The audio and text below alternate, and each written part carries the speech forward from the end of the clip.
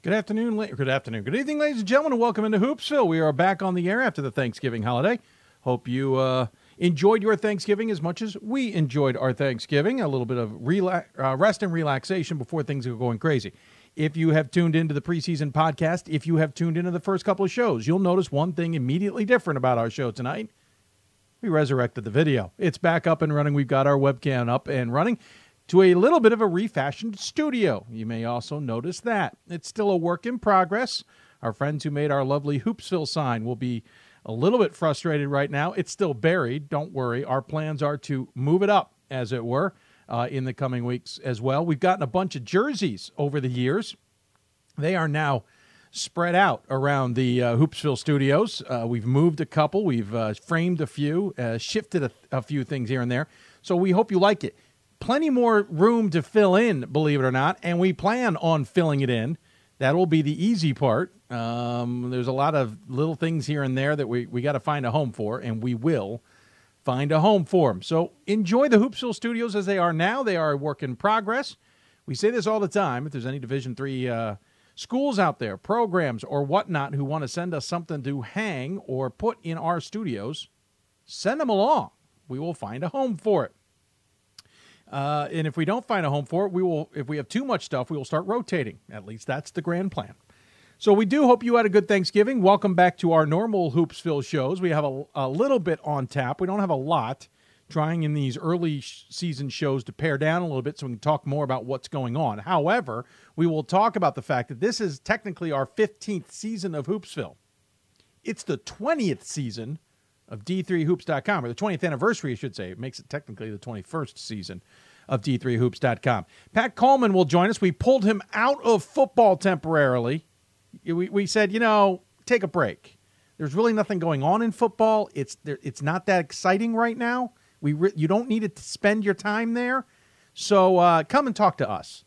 He disagreed about the first part, but agreed about the second part. He is going to join us and talk to us about the story of D3 Hoops. I don't know if you've heard the story about how this all started. I'm going to get Pat to tell us. It's a great story how it started, where it's gone, and where it's going in the future. We'll talk to Pat coming up. We'll also talk to one of the teams who it was on my radar and I didn't know what to make of. Picked to win the Liberty League. Went, okay, sure. I'll take that. But what does that really mean? Well, they've knocked off 2 top 25 teams in their opening 2 games of the season. Yes, we can argue about what the top 25 looks like on the men's side. We will talk about that briefly, or not briefly, but we'll talk about that in a moment. But they did knock off 2 top 25 teams to start the season. We will talk to the Hobart Statesmen men's basketball program. Tim Sweeney will join us to talk about that. You might remember, if you know D3 Hoops for 20 years, Tim Sweeney was a player under Mike Neer at Rochester. It's those little things that we are reminded by throughout. So thanks. We'll talk to him. Then we're going to go down Charles Street, as it were, here in the Baltimore area. We're going to go down and talk to 2 coaches who have taken over 2 programs, who both had head coaches resign after 31 years. No, it's not WashU. We got to go to St. Louis for that. It's Johns Hopkins. Their head coaches, Josh Leffler and Catherine Bixby, will join us to talk about taking over those 2 programs. In the business, we call that an evergreen interview. It's one of those where we felt we had to do it at some point this season to talk to them. We wanted to talk to them earlier, and being the fact we can drive very easily down there and take care of that, we did. So you will hear from both of those coaches coming up. Plus, we'll talk about what has been another crazy week of Division III basketball. I'm starting to get very, very used to things just being chaotic at the beginning of the season, and it's starting to work its way into the women's side. On the men's side, the number of losses in the preseason top 25 is staggering. We can make an argument that those losses are based on maybe that preseason top 25 not being incredibly accurate. Listen, I'm a voter in the top 25. I'd be lying to you if I told you it was an easy thing to figure out. It is not easy. I think there are even more questions on the men's top 25 this year in the preseason than ever before. But the fact that the defending national champs, Babson, who had, 3 losses last season total, already have 2 in their opening 5 games of the season. They lost today to Bowdoin, 80-71. That game was even more out of hand at halftime. They lost earlier, as we mentioned on the last Hoopsville, to Endicott, and they got a Becker win in between that. You also have Hanover losing to Worcester on Saturday night. Worcester had 12 blocks or something in that game. Their defense was ridiculous. Ramapo, we mentioned, had talked. They've at least gotten back off that, recovered and beat William Patterson in conference play this week. Middlebury looks darn good, but Wash U lost today to Mount St. Joseph. And I'm not saying we didn't expect Mount St. Joseph to be good. They were receiving votes in the preseason top 25, but Mount St. Joseph has an ugly loss earlier, which we'll talk about in a moment. They beat Worcester yesterday on Thanksgiving Saturday. 96-74. Wasn't even close. River Falls, we mentioned, had that loss earlier to start things off, but they've gotten back off and done well. North Central took a loss to Whitworth while out playing in the Northwest. Lost by 3. I believe that was in double overtime, if I'm not mistaken. Lewis and Clark, they got a win over easily, so at least got back from that. Marietta continues to look good. Claremont Mudd Scripps is off to a horrendous start. Their preseason All-American, Michael Scarlett, is not playing, last I checked. We don't know why. It's something to look into. But their team is not coming together. They've lost to Whitewater to start the season, 82-66. Then lost to Platteville, 74-57. Then lost to George Fox, 91-73. And Puget Sound, 87-74. 0-4 start for Claremont Mudd Scripps is not what the doctor ordered to start this season. Not a good sign. We don't know where their preseason All-American is. We'll try and figure that one out. Rochester's off to a decent start. Hasn't played a ton of great teams, though they did beat Stockton, but they lost to Hobart. Guilford took 2 losses. They lost to Concordia, Texas. We then talked to them. They then lost to Averett right before Thanksgiving. St. John Fisher is off to a 2-2 start with the losses we mentioned to Hobart. Also lost to Hope, 97-86, but we kind of mentioned that one already. Then defeated Worcester 90-57. So Worcester has an interesting start to the season, as we mentioned. Wartburg is a decent start at 4-1. Cabrini, surprising loss to Denison 90-70. Scranton lost to York 84-70 earlier this start of the season. But they also lost to Widener 82-75 and lost to Wilkes 52-45. Not sure what to think of Scranton at 2-3. And then the receiving votes category is a mess. Susquehanna 1-3. Hope is 2-2. Keene State is 2-2.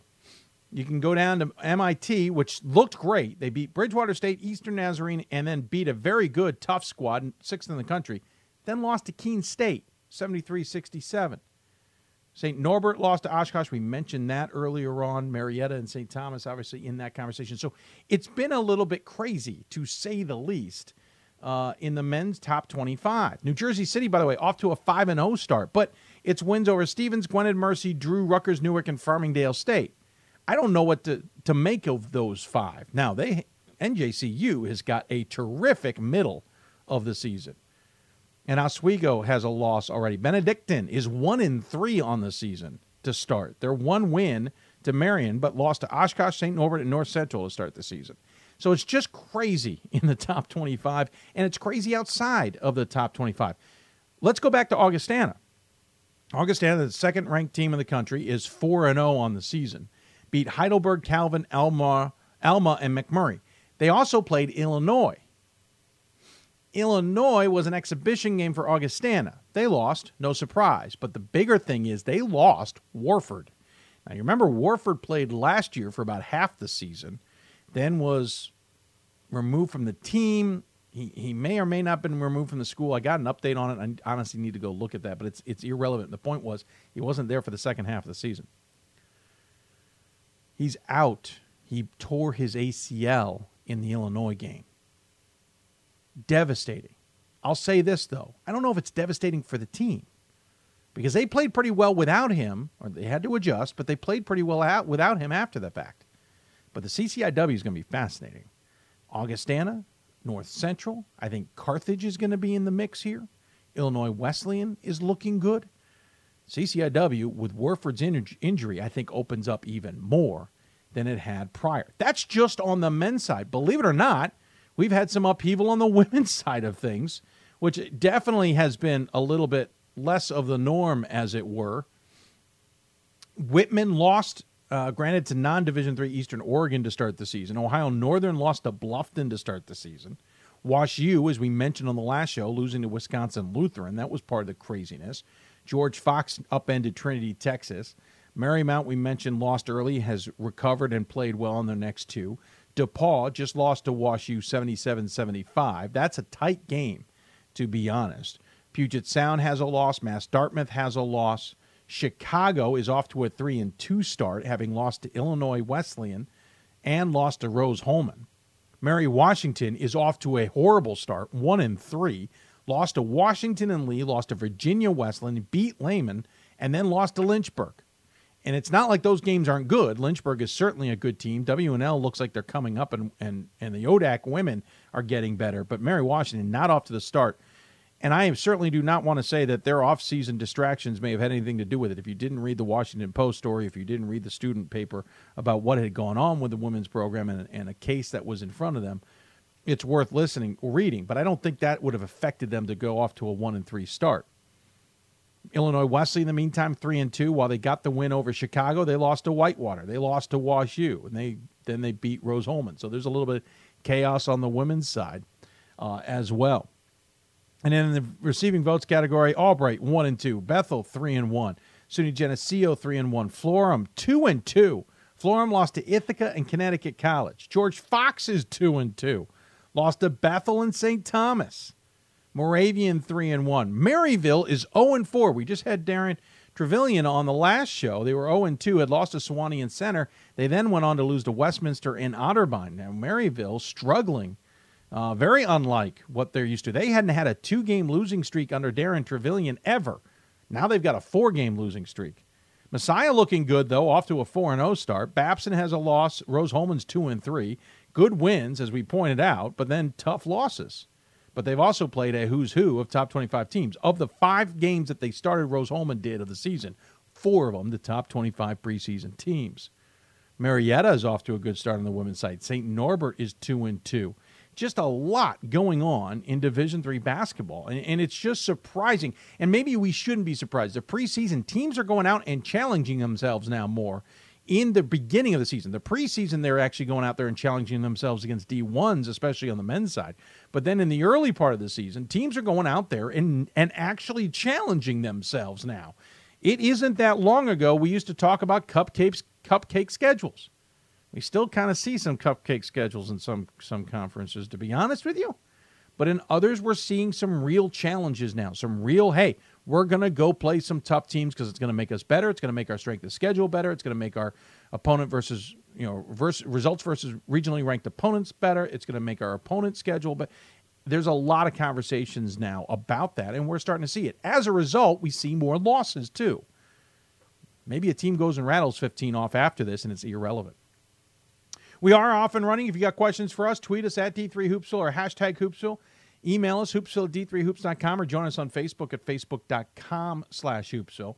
Hope you will do so and join us. Plenty to talk about, to say the least. Again, coming up, Pat Coleman will talk about 20 years of D3Hoops.com.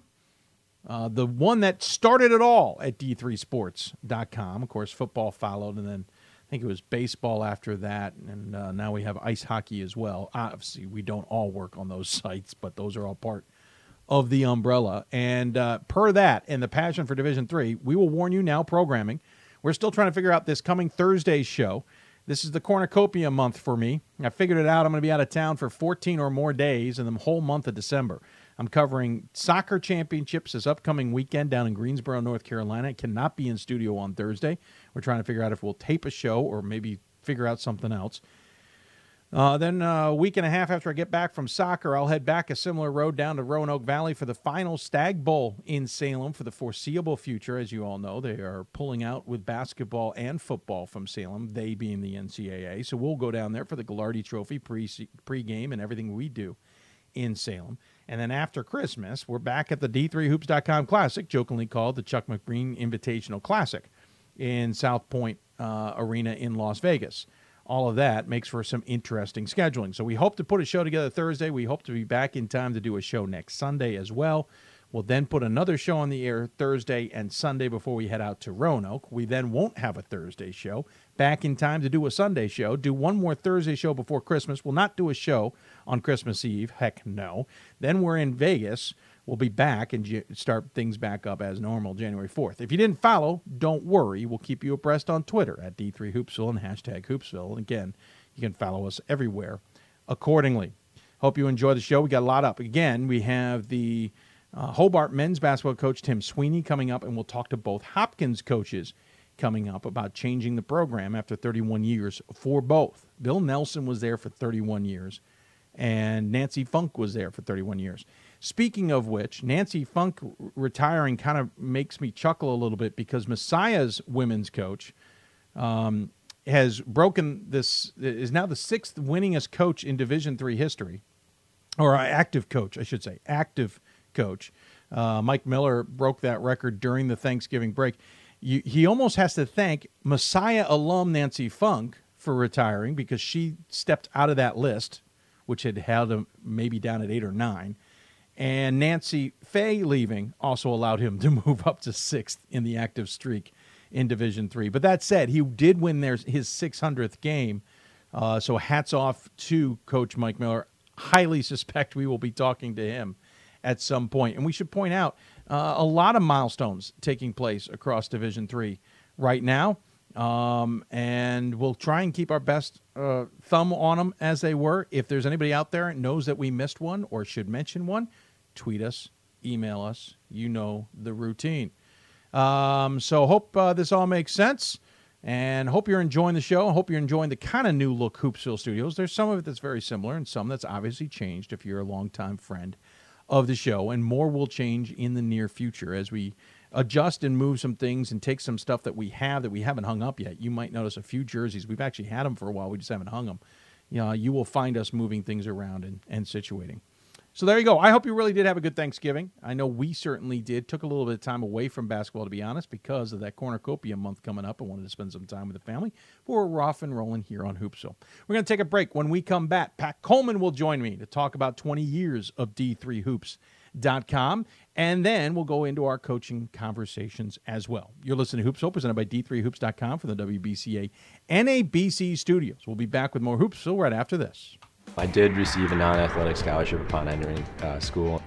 I got the presidential scholarship, which was huge for me.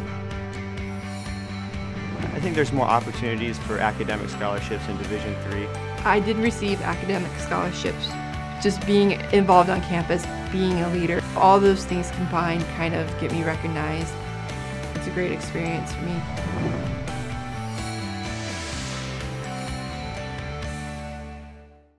My name is Marcus Walker. I was All-State, won a state championship, a high school All-American, and played college and pro ball. I played because I love the game. I grind to be the best. I sweat because I put in work. I'm strong because I believe. When I want to bring it before game time, I come to the house that college basketball built, the CBE. No matter your skill, take it to another level. Elevate your game right here at the College Basketball Experience at Sprint Center. It's on us to stop sexual assault. In any way that we can. To get a friend home safe. To never blame the victim. It's on us. To stand up. To make our community safe for all. It's on us. It's on us to look out for each other at parties. It's on us. To be more than just a bystander. To step up and say something. It's on us, all of us. To stop sexual assault. Learn how and take the pledge at itsonus.org.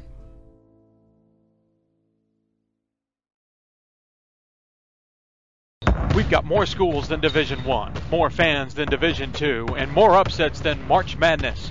There's 800 programs with over 11,000 games leading to 2 national championships. And we've been covering it all for over a decade. From Eastern to Occidental, from Puget Sound to Piedmont, from Southwestern to the University of New England, and from Hope to Calvin. Nobody covers Division III basketball like we do. We're at D3Hoops.com at www.d3hoops.com. And welcome back to Hoopsville, everybody, from the WBCA NABC studios, of course, presented by D3Hoops.com. I'm your host, Dave McHugh. As always, hope you're enjoying the show as we are early into the season and kind of getting used to the Thanksgiving tryptophan, getting that out of our system still. If you got questions for us, tweet us at D3Hoopsville or hashtag Hoopsville. Email us, hoopsville@d3hoops.com. Join us on Facebook at facebook.com/hoopsville. Think I've covered it all. If I have not, I am sure you will find a way to interact with us in some way, shape, or form. Of course, we're streaming on YouTube, simulcast on Facebook. Of course, the show is presented by, hosted at D3Hoops.com. No surprise, it always has been in its 15 seasons on the air. But we had to have a home, and that home already existed. It was D3Hoops.com. I found it thanks to being a diehard alum who's been public address announcer at my alma mater, Goucher, now 23rd season. Found D3Hoops.com, thought it was pretty cool, found the boards. I was a college student, wasn't the best of my abilities then, but certainly started to appreciate Division III basketball. Got to know this guy named Pat Coleman. Unfortunately, he was at my rival Catholic, but that's a whole nother story. He had found D3Hoops.com to some degree, but the story's better than that. It's 20 years, folks. 20 years since that website launched, which feels like not that much time, and also at the same time feels like an entire lifetime. Joining us via Skype is Pat Coleman, editor-in-chief of the entire enchilada, for the lack of a better term. Pat, thanks for taking the time, sir. Well, thanks for having me on. And I was just thinking, when you said joined via Skype, I'm like, in the old days, I would have had to drive my butt up to that studio in Towson or whatever and do a thing over the radio, basically, for lack of a better term. Things have certainly changed and changed for the better, but it doesn't seem like it could possibly be 20 years, except sometimes it seems like it's really been 20 years. Yes. No. There's a lot of people who would say we've been doing this too long, and some who may say we're not doing it long enough. You're right. The technology. I was actually looking at some pictures of you at the Goucher Studios, where we were with our second studios. This is technically our third studio here at home. But 20 years, Pat, the story that you tell of how you started D3 Hoops, or how D3 Hoops evolved, let's call it better than that, is a fascinating one. I don't know if everybody truly understands it. It's a shout out to a conference commissioner who is still there, but really you thought this was going to be an easy thing to do, didn't you? Yeah. So the genesis of this goes back to a website called Division III Basketball Online, which was run by Steve Ulrich out of the Centennial Conference up in Lancaster, Pennsylvania. It started in the 95-96 season and into the 96-97 season. And I found out about it because I read about it in the NCAA News, which back then was a printed publication, which would show in your athletic department on a weekly basis, I think, and bi-weekly during the summer or something like that. I read about it. The web was new to me because this was 1996 or so. I was just beginning to think about how to put news and information on the internet for Catholic, where I was working as a sports information director off and on at the time. And read about this, thought it was fascinating. It became one of my bookmarks. I went there fairly frequently. During the course of the 90s, where are we now? The 97-98 offseason, or the lead up to the 97 fall of 97. I noticed that the website wasn't being updated, and Steve and I had some emails back and forth over the course of the year or so. I'd had some suggestions for him that he didn't really implement, probably because of time, I'm sure, being a conference commissioner and all that. And I said, I couldn't help but notice that the website hasn't been updated lately. Would you be interested in me taking it over? And it seemed like a minute and a half later, I got an email with an enthusiastic yes, probably, as I remember it, all caps with an exclamation point. And then immediately following another email with a whole bunch of file attachments and stuff like that. And, I was just thinking, okay, this will be good. I can do this. We'll add women's basketball coverage, and I'll do it for a couple of hours a night, a couple of nights a week. It'll be so much more updated than what was out there before, and things will be great.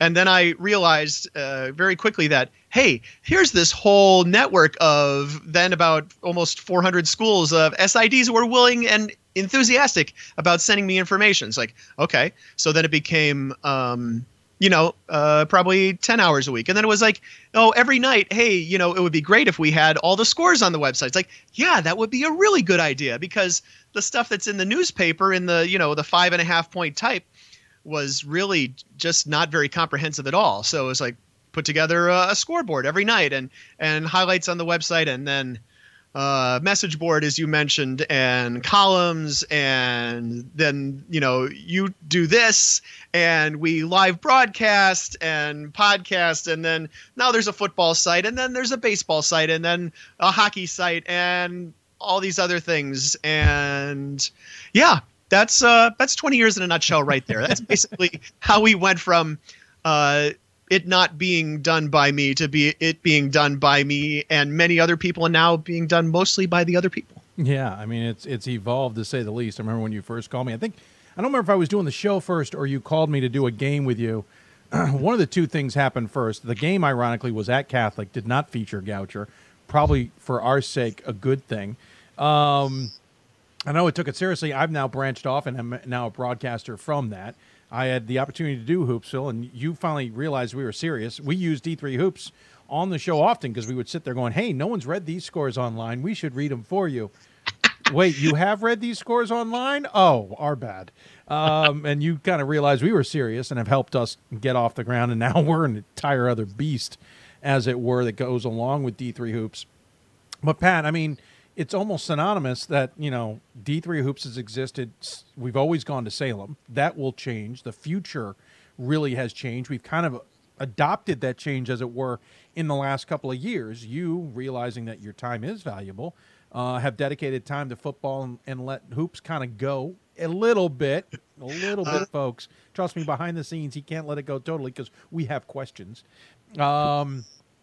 But seriously, they keep pulling me back in. Keep pulling you back in. Just when you think you're gone, we pull you back in. But seriously, the evolution of this website, it's not like we're going anywhere. This is 20 years. I'm sure it'll be around for 20 more. But what has become is outstanding, Pat. Oh, just the thought of 20 more years was a mind mixer for me for a second. Yeah, there was a time, if you remember back when we had 48 team tournaments in men's basketball and 50 team tournaments in women's basketball. It was right around 2001 or so. There was this movement to start to expand them. And the thought was there was a timeline put out that by 2005, we'll have, in 2006, we'll have expanded tournaments, expanded brackets in a lot of sports in NCAA Division III.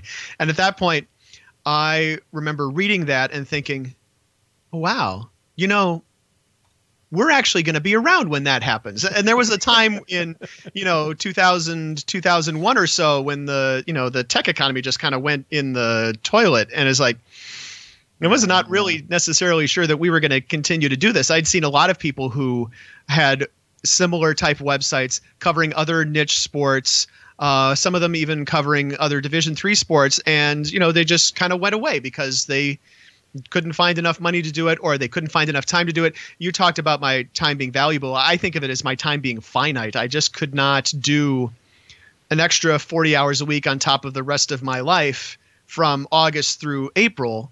I could still do it from August through January, and then help out behind the scenes and kind of dive back in March when everybody could use a little shot in the arm.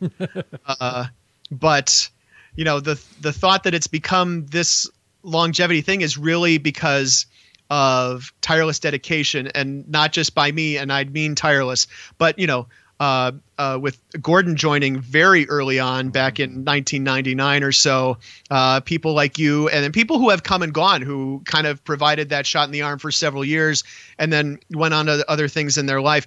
And you were talking about broadcasting, for example. Think about all the people that we've broadcast with. Every once in a while I keep seeing John Sadak's name, former Rowan broadcaster who's doing stuff for Westwood One. We've talked about Joe Davis multiple times. We've got other guys who are Wayne Randazzo, who we've done stuff with, is doing studio work, was with the Mets, now with the Cubs, or vice versa. I can't remember which. People all over the place that we have worked with and who continue to have a love for Division III, and yet we have, we've continued to find more people to help us do this website, because it is like the student athletes. It's a labor of love for them, and it's a labor of love for us. I mean, people get money, but not a lot, because not a lot comes in. I don't have a lot to give out, but it's just basically the the way it is, and it's kind of a Division III model, and that's sort of okay. When you look back at 20 years so far, this might be a hard one. By the way, something you tweeted earlier today kind of caught me, that your oldest turned 20 a couple days ago, and now this has turned 20, and I shivered at both because that actually gave it a kind of a reference. Okay, 20 years, great. Wait, your oldest is 20? I remember when she was oh, geez, Pat, 20. Like, it hits you. But what might be your favorite memory? Can you have a favorite memory from these 20 years? Dave, I can have one favorite memory. Think about it for a second. Yeah, that was an easy one. Getting to call my alma mater winning the national championship game in 2001. Thankfully, that happened because that allows me to pick a favorite moment. That's true. That's a good point. That was my first Salem, by the way. Yeah, I'm allowed to have that as a favorite moment back in 2001. Otherwise, it'll be really difficult. But I think some of the things that I've gotten to do that I've really enjoyed, Ray Martell and I took a road trip very early on. I think this was in 2000, where we stopped. We came out of D.C. and we stopped in Pittsburgh on Friday night and saw the WashU women break what was then the record for longest winning streak in NCAA women's basketball. And then we continued on, we just hung a left in Pittsburgh and continued on to Bloomington, Illinois, where we went to the Shark Center and saw Illinois Wesleyan, especially the place that was at the time, seeing that for the first time and all the stuff going on around there. That's a road trip I really enjoyed. I have really enjoyed getting to go places and do things and be in lots of, medium, sometimes large, sometimes really small towns all across America, crisscrossing the country, often in cars, to see just some really cool things and meet cool people, and to be able to shine a light on some of the awesome things that happen in NCAA Division III athletics that, if not for us and this site and the other sites in the network, people just wouldn't really know about.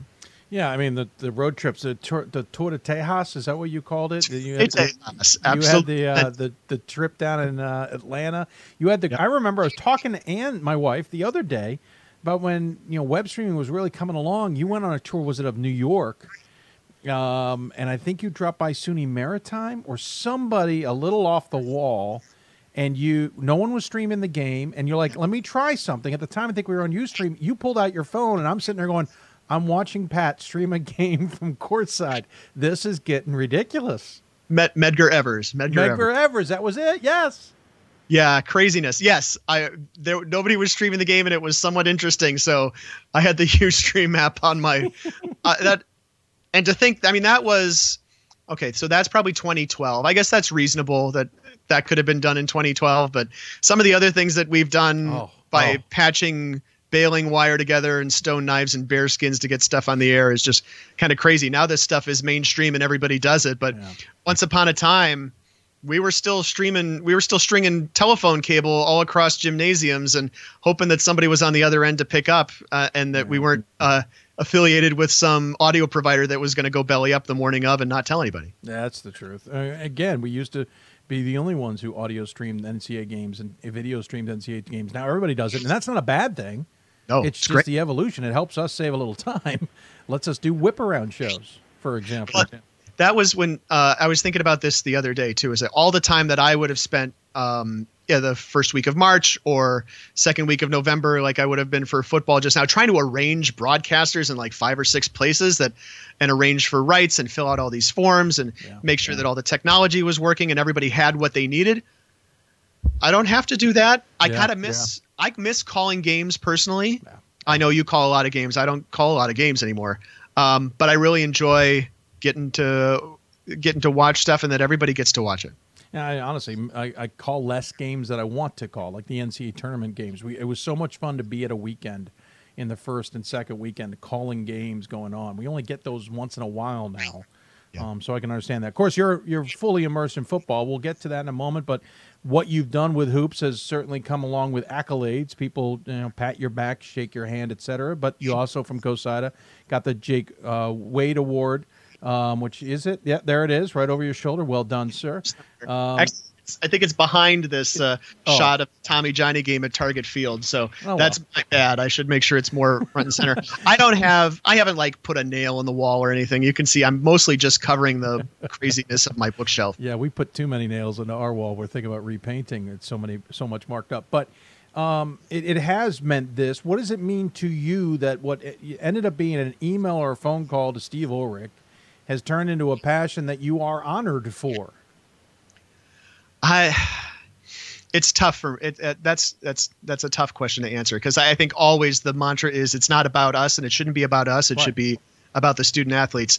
I'm grateful that people enjoy it and that people follow it and that people want it to continue, because if people didn't want it to persist, if SIDs didn't want to keep providing information, if people didn't come and click on the site and hopefully please occasionally click on some ads or buy a sweatshirt or something like that, then we just wouldn't be able to do it.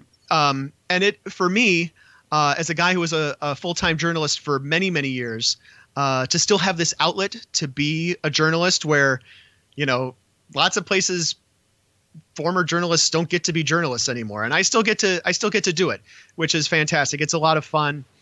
I think that's what makes it for me. The fact that people still continue to come, and that's what's enjoyable for me.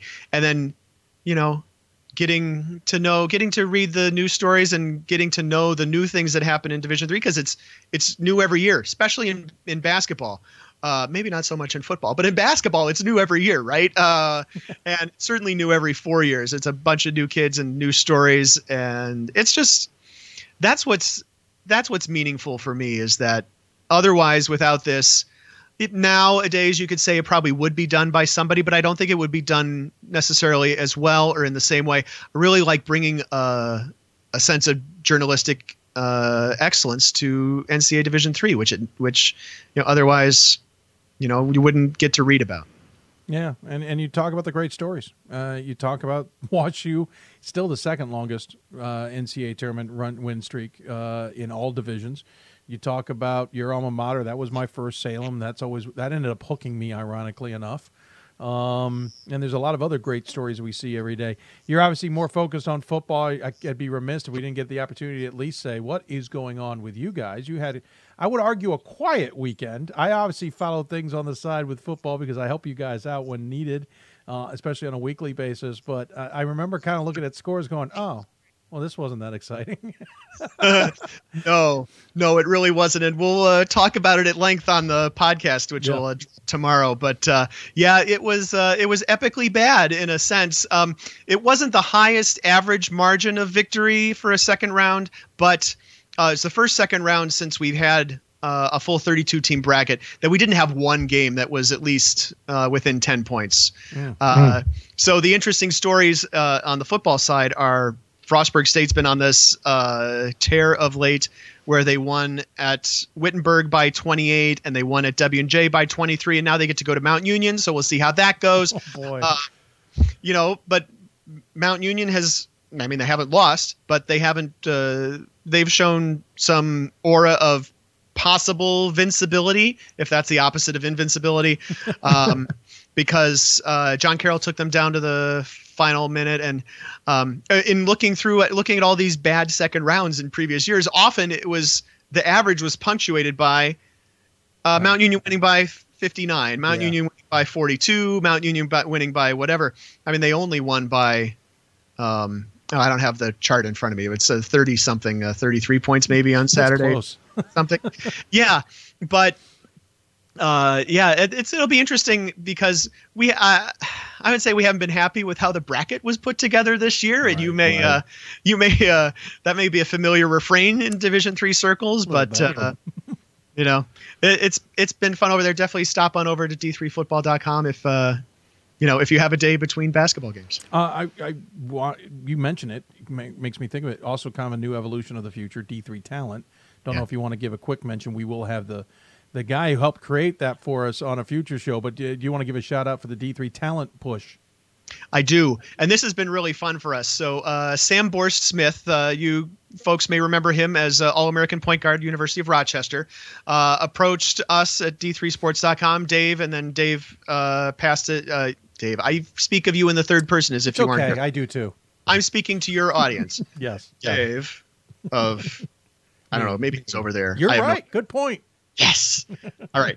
Anyway, so Gordon Mann and I had a couple conversations with Sam, and he brought this idea. It was like how to help the Division III student athlete kind of brand themselves. And as we've watched the NCAA do some things around NCAA Division III branding and put a few more resources behind covering NCAA Division III over the course of the past several years, what we really wanted to do is then kind of take that a step further. We've been branding Division III since 1997, but we have not done what we could, I think, to help the student athletes have a sense of self is probably a little bit too high-minded, but not by much, about where Division III stands in the echelon, right? I mean, people, if you're a D3 guy and you go to a open gym or something like that, or whatever, you're shooting around with guys, and if you're an alum and you're shooting around with the guys, I went to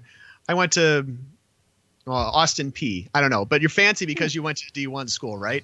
At the Division III student athletes should be able to have the same amount of pride as to what they accomplished and what they did in order to play in college, because it's not just you show up and they roll the balls out and you go play for 4 years. That is just not how it works. Talent runs deep in NCAA Division III, and that was one of the phrases that we wanted to help people use to help describe their Division III student athlete experience, and talk about it in a way that you can have some pride about. We want Division III alums to have that same pride in Division III that we do in doing this, that helps fuel us.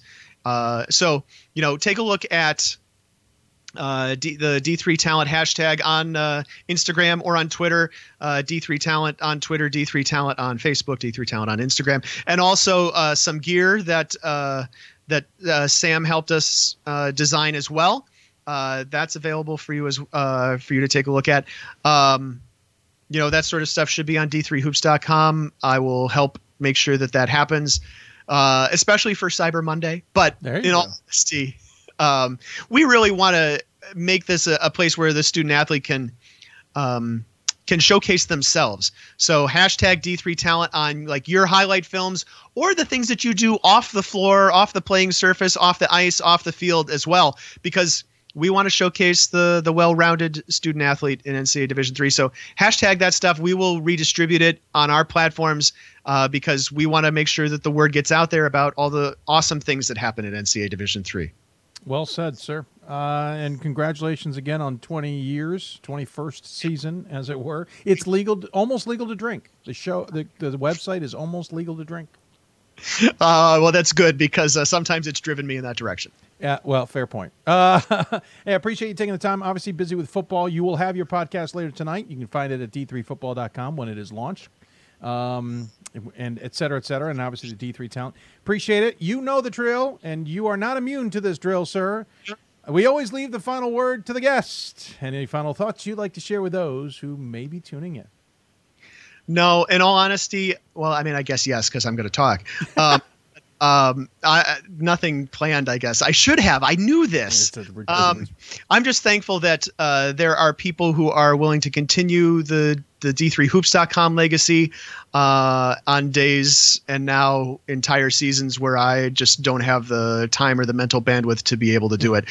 For years now already, even though Gordon Mann took over the website formally not quite 2 years ago, but he had been running D3 Hoops in November and December for a couple years before that too, and basically kind of dragged me to the finish line the previous season. If not for folks like him, Ryan Scott, you people even further behind the scenes, D3hoops.com would not be able to continue in the manner that it has. And I'm very grateful that something that I poured so many years and so many hours into is able to continue without me having to do so much of the heavy lifting. Well, we appreciate the opportunity. Thanks for the call, as it were. I think that's how we first communicated. I don't think we emailed, but thanks for the call. And then it went from there, as it were. Congratulations. I'll look forward to seeing you in Salem. Love the bow tie. Thank you. Look forward to seeing you down the road as well. And enjoy the rest of the football season. And we'll see you when you show up behind the scenes. Probably tomorrow. I just had to class up the joint a little bit, sir. Well done. Well done indeed. We'll talk to you soon. All right. Pat Coleman joining us from, let's call it the D3 Football Studios. That's where he is in Minnesota, getting ready for their podcast tonight, covering the second round of the D3 football playoffs. Appreciate him taking the time. Again, 20 years at D3Hoops.com. I've noticed a bunch of people on Twitter acknowledging that as well. Again, thanks to Pat for his ideas behind that. And I guess in a way, thanks to Steve Ulrich for having a website that Pat wanted to update. That's pretty much how this thing all got started, and it's all been downhill since, especially this show. Speaking of this show, we got to take a break. When we come back, we'll get into some conversations with coaches. Hobart's off to a 2-0 start with 2 wins over top 25 teams. What's that mean for the Statesmen? Are they a team to watch in the East this year? Well, we'll find out from Tim Sweeney. You're listening to Hoopsville, presented by D3Hoops.com from the WBCA and ABC studios. Presented proudly by D3Hoops.com. For the love of the game. But for those of us who are Division III student athletes, it's more than that. A lot more. Sure, the game is important. But as we work so hard to build both mind and body, it's more about team. That is why NCAA Division III teamed up with Special Olympics. And in giving the gift of sport to those for whom it seemed an impossible dream, we are working to make this a better world. Help us keep that dream alive. You can make a difference. This is why we love sports. It's in the way they play, free from the pressures and all the money talk. Playing for simply the love of the game, where everyone has a shot at their definition of success on and off the field. This is what we love about sports, and what we can still love about college sports.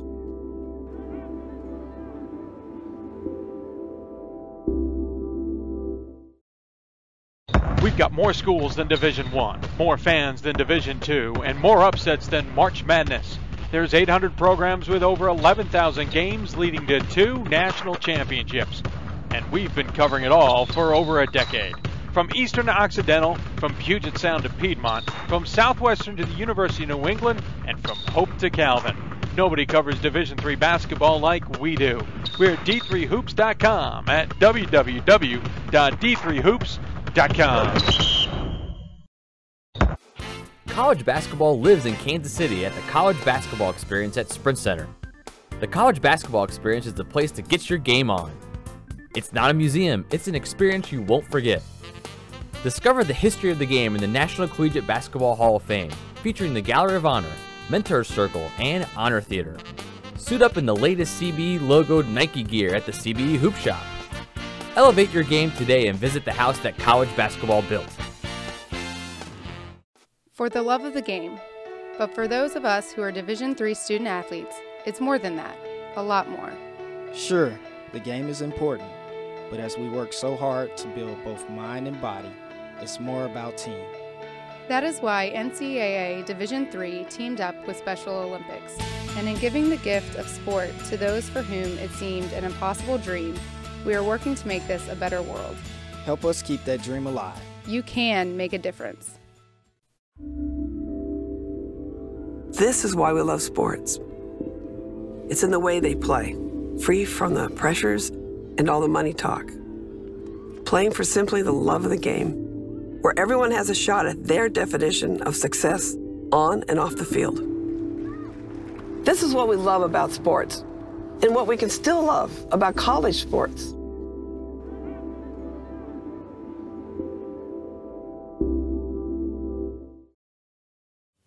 And welcome back to Hoopsville, everybody. Hope you're enjoying the show. If you got questions for us, tweet us at D3Hoops or hashtag Hoopsville. Email us, hoopsville@d3hoops.com, or join us on Facebook, facebook.com/Hoopsville. Hope you followed along.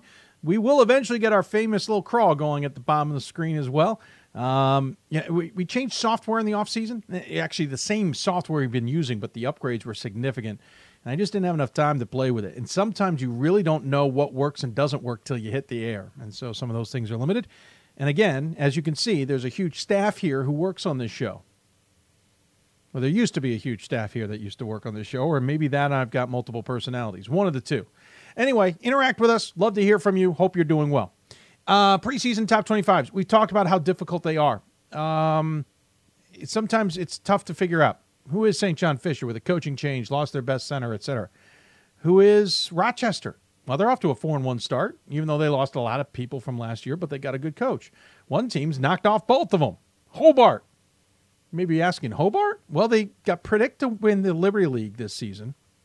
A lot of people have been talking to me about the Statesmen, saying there just may be something going up there in the Finger Lakes that is worth watching. What do we make of it? I'm not really sure, to be honest. But that's why we decided to have coaches on the show. Tim Sweeney joins us on the Hoopsville Hotline to talk about his Statesman. Coach, welcome to Hoopsville, sir. Dave, thanks for having me on the show. Absolutely. Appreciate you taking the time. Quick note to everybody out there. We literally asked him last minute to join us, and I appreciate him doing that. First of all, I hope you had a good Thanksgiving. It had to be a good Thanksgiving if you started 2-0 with 2 wins over top 25 teams. Yes, Dave, it sure was. Very, very pleased with our start at this point. Two very quality teams, and we're certainly excited. But we know it's a long season, and still a lot to be accomplished. So we're definitely excited about the beginning. So the beginning's good, and again, Liberty League picked you guys to win this one. I feel like this almost feels like about the year everyone expected Hobart to make the turn under your guidance. Is that a fair say? I mean, every coach needs a few years to kind of get things up and running under his own regime, as it were. Is that a fair say that this year is a good year to expect good things from Hobart, or are we maybe all jumping the gun? Well, I think, first of all, the program was in terrific shape when I arrived. I mean, Coach Neer has done a fantastic job with the program. And, I really think in a lot of ways, hopefully, from our standpoint, we've been able to reload. And I think you're starting to see a core group of guys mature a little bit. We're playing juniors and sophomores, and we have one terrific senior captain. And so I think you're starting to see a team mature a little bit. And quite frankly, using some disappointment late in the season last year, making the conference championship game and coming up short. And I think that's really propelled this group of young men to have a great spring, summer, fall, and sort of, led us to this point. Quickly, let's talk about Coach Neer just to make sure we don't forget about it. You know Coach Neer maybe as well as you know your own father. You played under him and then coached under him from 99 to 2006. Obviously played at Rochester. Was the reason you came to Hobart because of Mike? You were an associate head coach at Elon University, if anyone's not familiar. Was the idea to come to Hobart because Mike had been there? Did he do the prototypical, let me give the guy a call I know well, or was the draw to return to upstate New York also just as strong? Well, I certainly think that was a factor, Coach having been here at Hobart. I actually noticed on the website that it's the 20-year anniversary here. It makes me feel really old because I feel like I was playing when the website was just kind of getting started. You were. So, this is, being a Division III player myself, certainly having family in New York, and those are also contributing reasons. But no question about it, Coach Neer being at Hobart, there was a level of familiarity that I had with the program. Mike Hanna, a longtime athletic director here, who's actually retiring here at the end of the month. End of December, was a big factor in being attracted to the position. So, yeah, I think certainly the connection to Coach Neer was huge and played a role in it. So what has been maybe the biggest accomplishment you guys have pulled off now that in your coaching realm, as it were, at Hobart? When you took over for Coach Neer, we kind of knew what Hobart – he always had big men, so we always had big men, but it seemed like every coach has their own fingerprint on it. So what's your fingerprint and what's the accomplishment you guys have made so far in the term that you've been there? Well, quite frankly, I think we still have a lot left to accomplish. I'm not sure, we've had anything concrete that we can point to and say, hey, we've arrived or we've accomplished this or that. I think, from myself and through the program, I think there's a hunger to achieve and to win a conference championship if we're able to, and to cement some legacy here at Hobart. There were some teams in front of us, and currently have an assistant coach, Stephon Thompson, who played here and was on some of those championship teams. And I think that's something from myself to everyone in the program that we aspire to. So in many ways, Dave, I don't think we've accomplished anything, but to answer your question, I think certainly my style is a lot different than Coach Neer. I'm a lot shorter. We probably don't have the stable of big men that he's had over the years, but at the same time, I think, we're trying to lay an imprint of a program that plays extremely hard, plays together, and is constantly looking to improve. And, in that vein, I think I've probably stolen a little bit from every coach I've been fortunate to work with. So there's a little bit of a blend. I am literally looking for the picture I was sent of you and Coach Neer, because you mentioned height, and I wasn't going to get to it, but you mentioned height, and I'm like, all right, now we have no choice. We've got to mention it because your Ken DeVolt, your terrific SID at Hobart Williams Smith, sent it along to us. Here it is. Finally got it. We got it in the system, I hope.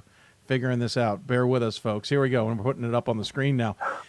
You're not as short as you make yourself seem, but Mike is kind of looking down a little at you. A little bit. When you look at the program you've got now, you got 2 wins over top 25 teams. You mentioned the one senior on the squad. Otherwise, this is a bunch of underclassmen. You're picked to win the Liberty League. You're off to a pretty good start with 4 guys in double figures, nearly 5. Is this the start you were hoping for? Is this better than you were hoping for? What do we look at when we look at this beginning? Well, I think any coach would tell you there's always positives and negatives. Certainly the results are there. We're thrilled to grab 2 wins like this early in the season. At the same time, our players and our program, we're aware that we have a lot of areas where we need to improve. Specifically, I think, we're turning the ball over at a ridiculous rate. There's other little things here and there that, we certainly have to improve upon. And, it doesn't get any easier for us as we have to travel to Brockport on Tuesday. And that's a program with a deep tradition and a very, very difficult place to play. So, we're on edge. We're still preparing. We're thrilled with the results, but, like any coach, I'm going to tell you that, there's a lot of areas where we can get better. And I think specifically, anybody can look at it. Doesn't need to be a rocket scientist. And, we need to cut down on our turnovers. You have an interesting schedule this season. You started the first 2 games with games at home against St. John Fisher, who was ranked in the preseason, and Rochester, who made it nearly knocking on the Final Four last year. You now hit a long road run. You don't return home until January 12th when you play Bard. You'll go to Rockport, to Union, to Vassar, obviously nearby, but still, to Carnegie Mellon, then to SUNY IT. Then you're down at Randolph-Macon in Ashland, Virginia to play Rowan, and then somebody else the following day over the Christmas holiday. Then you're at RIT, then you're at Ithaca, then you're at RPI before you're finally home. This is not an easy stretch coming up by any definition, because you guys are only going to see your house or your home for practice. How do you get the guys ready for this one? First of all, thanks for reading that. You're welcome. I feel like, it feels a little worse now. I feel like a glutton for punishment. That was the purpose. No, I think we've put the schedule together to prepare ourselves for an incredibly difficult conference, season. And I think the Liberty League is on upswing with 3 teams in the NCAA tournament last year. There's some terrific teams and coaches in our conference. So, our schedule is designed to prepare us for that. And I think going on the road, now a little bit of it, Dave, has to do with our conference playing games in December now, and so we can't control, who we travel to or who we host. So that played a little bit of a role, as well as we always like to go to a tournament. And this year we're fortunate to go down to Randolph-Macon. And so, it's not by design necessarily, but we're not blinking at the idea of being on the road like that. I think our guys are going to be prepared. We're going to continue to work hard, and they realize that each one of these games is a unique challenge in its own right. We should point out 7 of the last 9 games are at home, all in conference play. Yeah, so a little bit of a weirdly balanced conference schedule. And a little bit of a jumping through. Everybody's kind of jumping through the Northeast right now with how many things have changed in conferences. Liberty League and Empire 8 being the 2 big ones who seem to be swapping partners, as it were. How hard is that, though, for you or any coach up there, not knowing what the conference situation is going to be from a year-to-year basis when you're trying to schedule? It's settled a little bit. It's calmed down a little bit. But for a couple of years there, you guys really didn't know who your conference foes were going to be, and maybe you still don't know. Yeah, it was definitely quirky this past summer leading into this year because of Ithaca coming to the league. And, great addition to the league, and it balances that us out at 10 teams. But because of that, we lost 2 non-conference games. And I think that sort of threw all of the coaches in the league off a little bit in terms of, trying to schedule games, when to play them. I think a lot of long time, series that were played at certain dates had to be moved. And, so you kind of get that chaos for a little bit. But hopefully, I'm not aware of any other teams joining our league, so I'm hoping there's a little bit of stability here over the next couple of years. Well, hopefully that'll help with the scheduling. As we're talking about this team a little bit, we kind of hinted at it. Dan Messino leaving the way at 16.5 points. Jamal Lucas, 14 points. Colin Doherty, 12. And Tucker Lesko, 11. Obviously just through 2 games, so some of that's maybe not perfectly aligned to what this team will look like. But are you guys an inside-outside team? Are you a balanced team? And what do we make up if we ever were to watch a Hobart game online? Sure. I think, I would describe us as a balanced team for sure. I think we have multiple players that can make plays. We do try to play inside out. I think, on any given night, we have multiple guys that can, as proven, can kind of get at that 15 to 20 point range. And one thing we really emphasize and try to enjoy is the fact that we play for each other and we play together. And I think, John Wooden said it best, when no one's concerned with who gets the credit, it's amazing what you can accomplish. And I think, as cliched as that is, I really believe that our players have internalized that and bought into that. And so we've got a lot of different people that can hurt you. And I think, one other aspect that goes a little bit unnoticed that I'd like to point out is that the level of our practices, because of our depth, has really improved. And you get guys that don't get a lot of publicity, but, like sophomore Jake Preston, junior Court Williams. I mean, these are guys that aren't going to get a lot of publicity, but have really improved their games from one year to the next and just ramp up the level of our practices, which is absolutely huge. We should point out, by the way, your cousin Shane was a starting quarterback for the Hope football team the past 3 seasons, I've been told. Have you been trying to give him advice on the football field as well? No advice. He's the athlete in the family. He got all the talent. So I let him do his thing, and if he has any advice for me, I'll take it. You say that so nonchalantly, considering how well you played at Rochester, sir. I think you're still second in total amount of games. Did Sam Boris-Smith pass you, or somebody recently, I think, passed you on that category? Okay, yeah, I'm not sure. I didn't think you were keeping track. We mentioned Dan Messino. Ken DeBolt is friendly enough to remind me that he is the son of Mike Messino, who graduated all-time leading scorer. So it's nice. You have a lot of family ties. He's in the Hall of Fame as well. His grandfather Al played for the Milwaukee Hawks. You kind of have a nice little mix there with Dan. Yeah, we're thrilled to have Dan on board, and as you mentioned, his father had a terrific career at Hobart, and the neat thing about Dan is that we recruited him very hard for a number of years, and but at the end of the day, he really fell in love with Hobart, the school, and it's kind of a neat side story that his father played here, but I can say with a lot of confidence that he really fell in love with the guys on the team and our program. So it's sort of a unique thing. He's creating his own legacy, writing his own chapter, but we get to enjoy guys like you and I get to enjoy the fact that his dad, had quite the career here, and it's pretty neat for their family to be able to watch this. We also have another young man in this freshman class whose father played at Hobart and was a long-time head coach at Bridgeton Academy. Whit LeJour, his son Jack, plays for us. So we have a pretty neat, legacy thing going on here with Hobart basketball, and we're thrilled with that. Yeah, it's certainly true. And I love the Hobart campus. I got to get up there for a game sometime. But I visited when I was a college student. Hobart waitlisted me, just for the record. Oh, boy. Wow. They probably weren't wrong. Let's be honest. But speaking of strange things, this one I got to finish up with. Ken did all the hard work. 21 turnovers in the win against Rochester. You're 3-0 under you as head coach when committing more than 20 turnovers. That's usually the polar opposite of what I hear coaches preaching. And I heard you earlier saying you have to take care of the ball, but it also seems to work when you turn the ball over. Well, Dave, I think that's pretty much evidence that I have no idea what I'm doing. So, I think it's certainly a quirky one. Appreciate that if our players are listening. Hopefully they're not internalizing that. But I think, I can't explain that one, Dave. Okay. Well, we'll keep an eye on it. And if you keep turning the ball over and keep winning, maybe you've got a new technique you need to stick with. Just a thought. Well, one thing that might tie this neatly in a bow for you is, one great memory I have, and this sort of contributes hopefully to this program tonight and the website, is my junior year. We were fortunate to make a deep run in the NCAA tournament. Yeah. I think it was the original Around the Nation column. Coach Neer actually, was interviewed for an article, and it was about our guard play, which I happen to be one of the guards on the team, and I believe he referred to me as a blind mouse. So hopefully.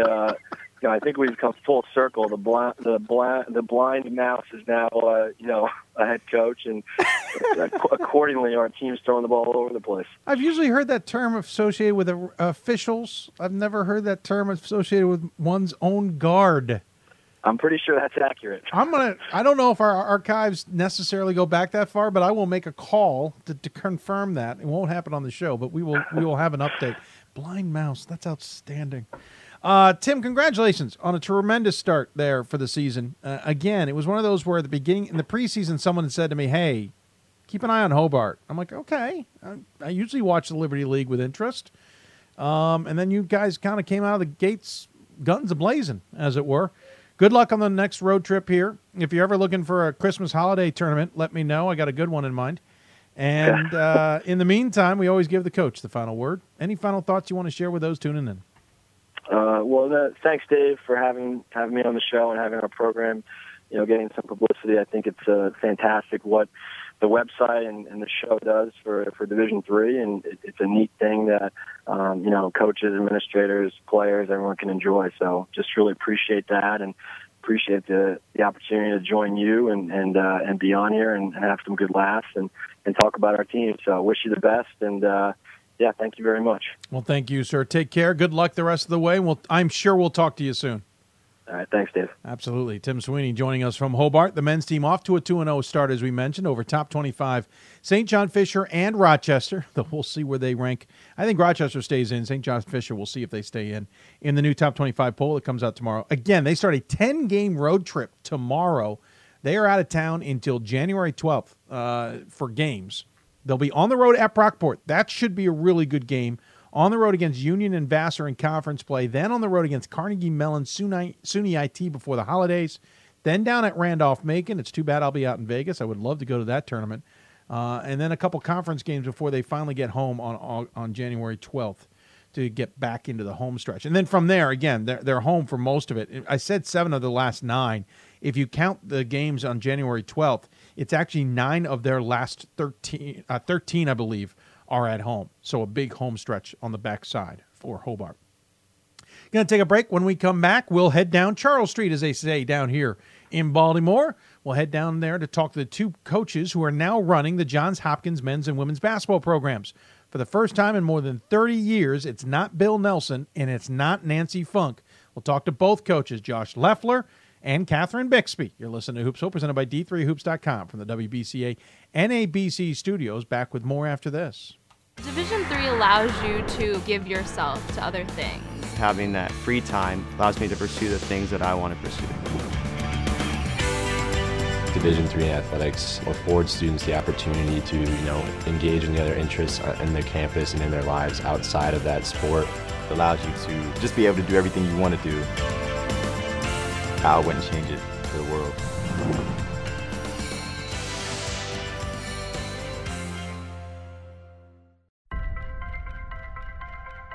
I'm a Division III student athlete, and I know how powerful words can be.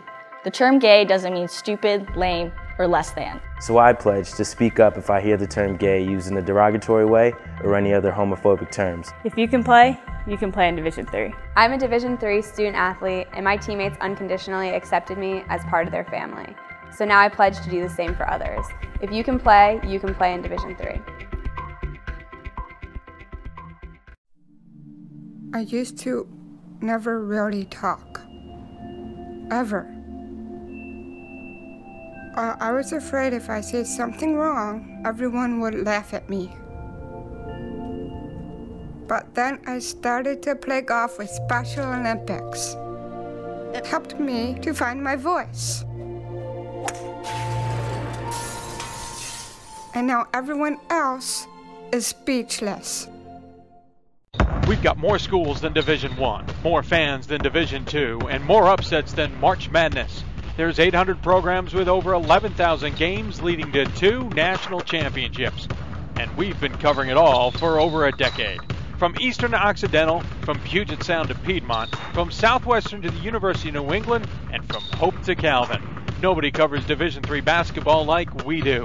We're at d3hoops.com at www.d3hoops.com. Division III allows you to give yourself to other things. Having that free time allows me to pursue the things that I want to pursue. Division III athletics affords students the opportunity to, engage in the other interests in their campus and in their lives outside of that sport. It allows you to just be able to do everything you want to do. I wouldn't change it for the world.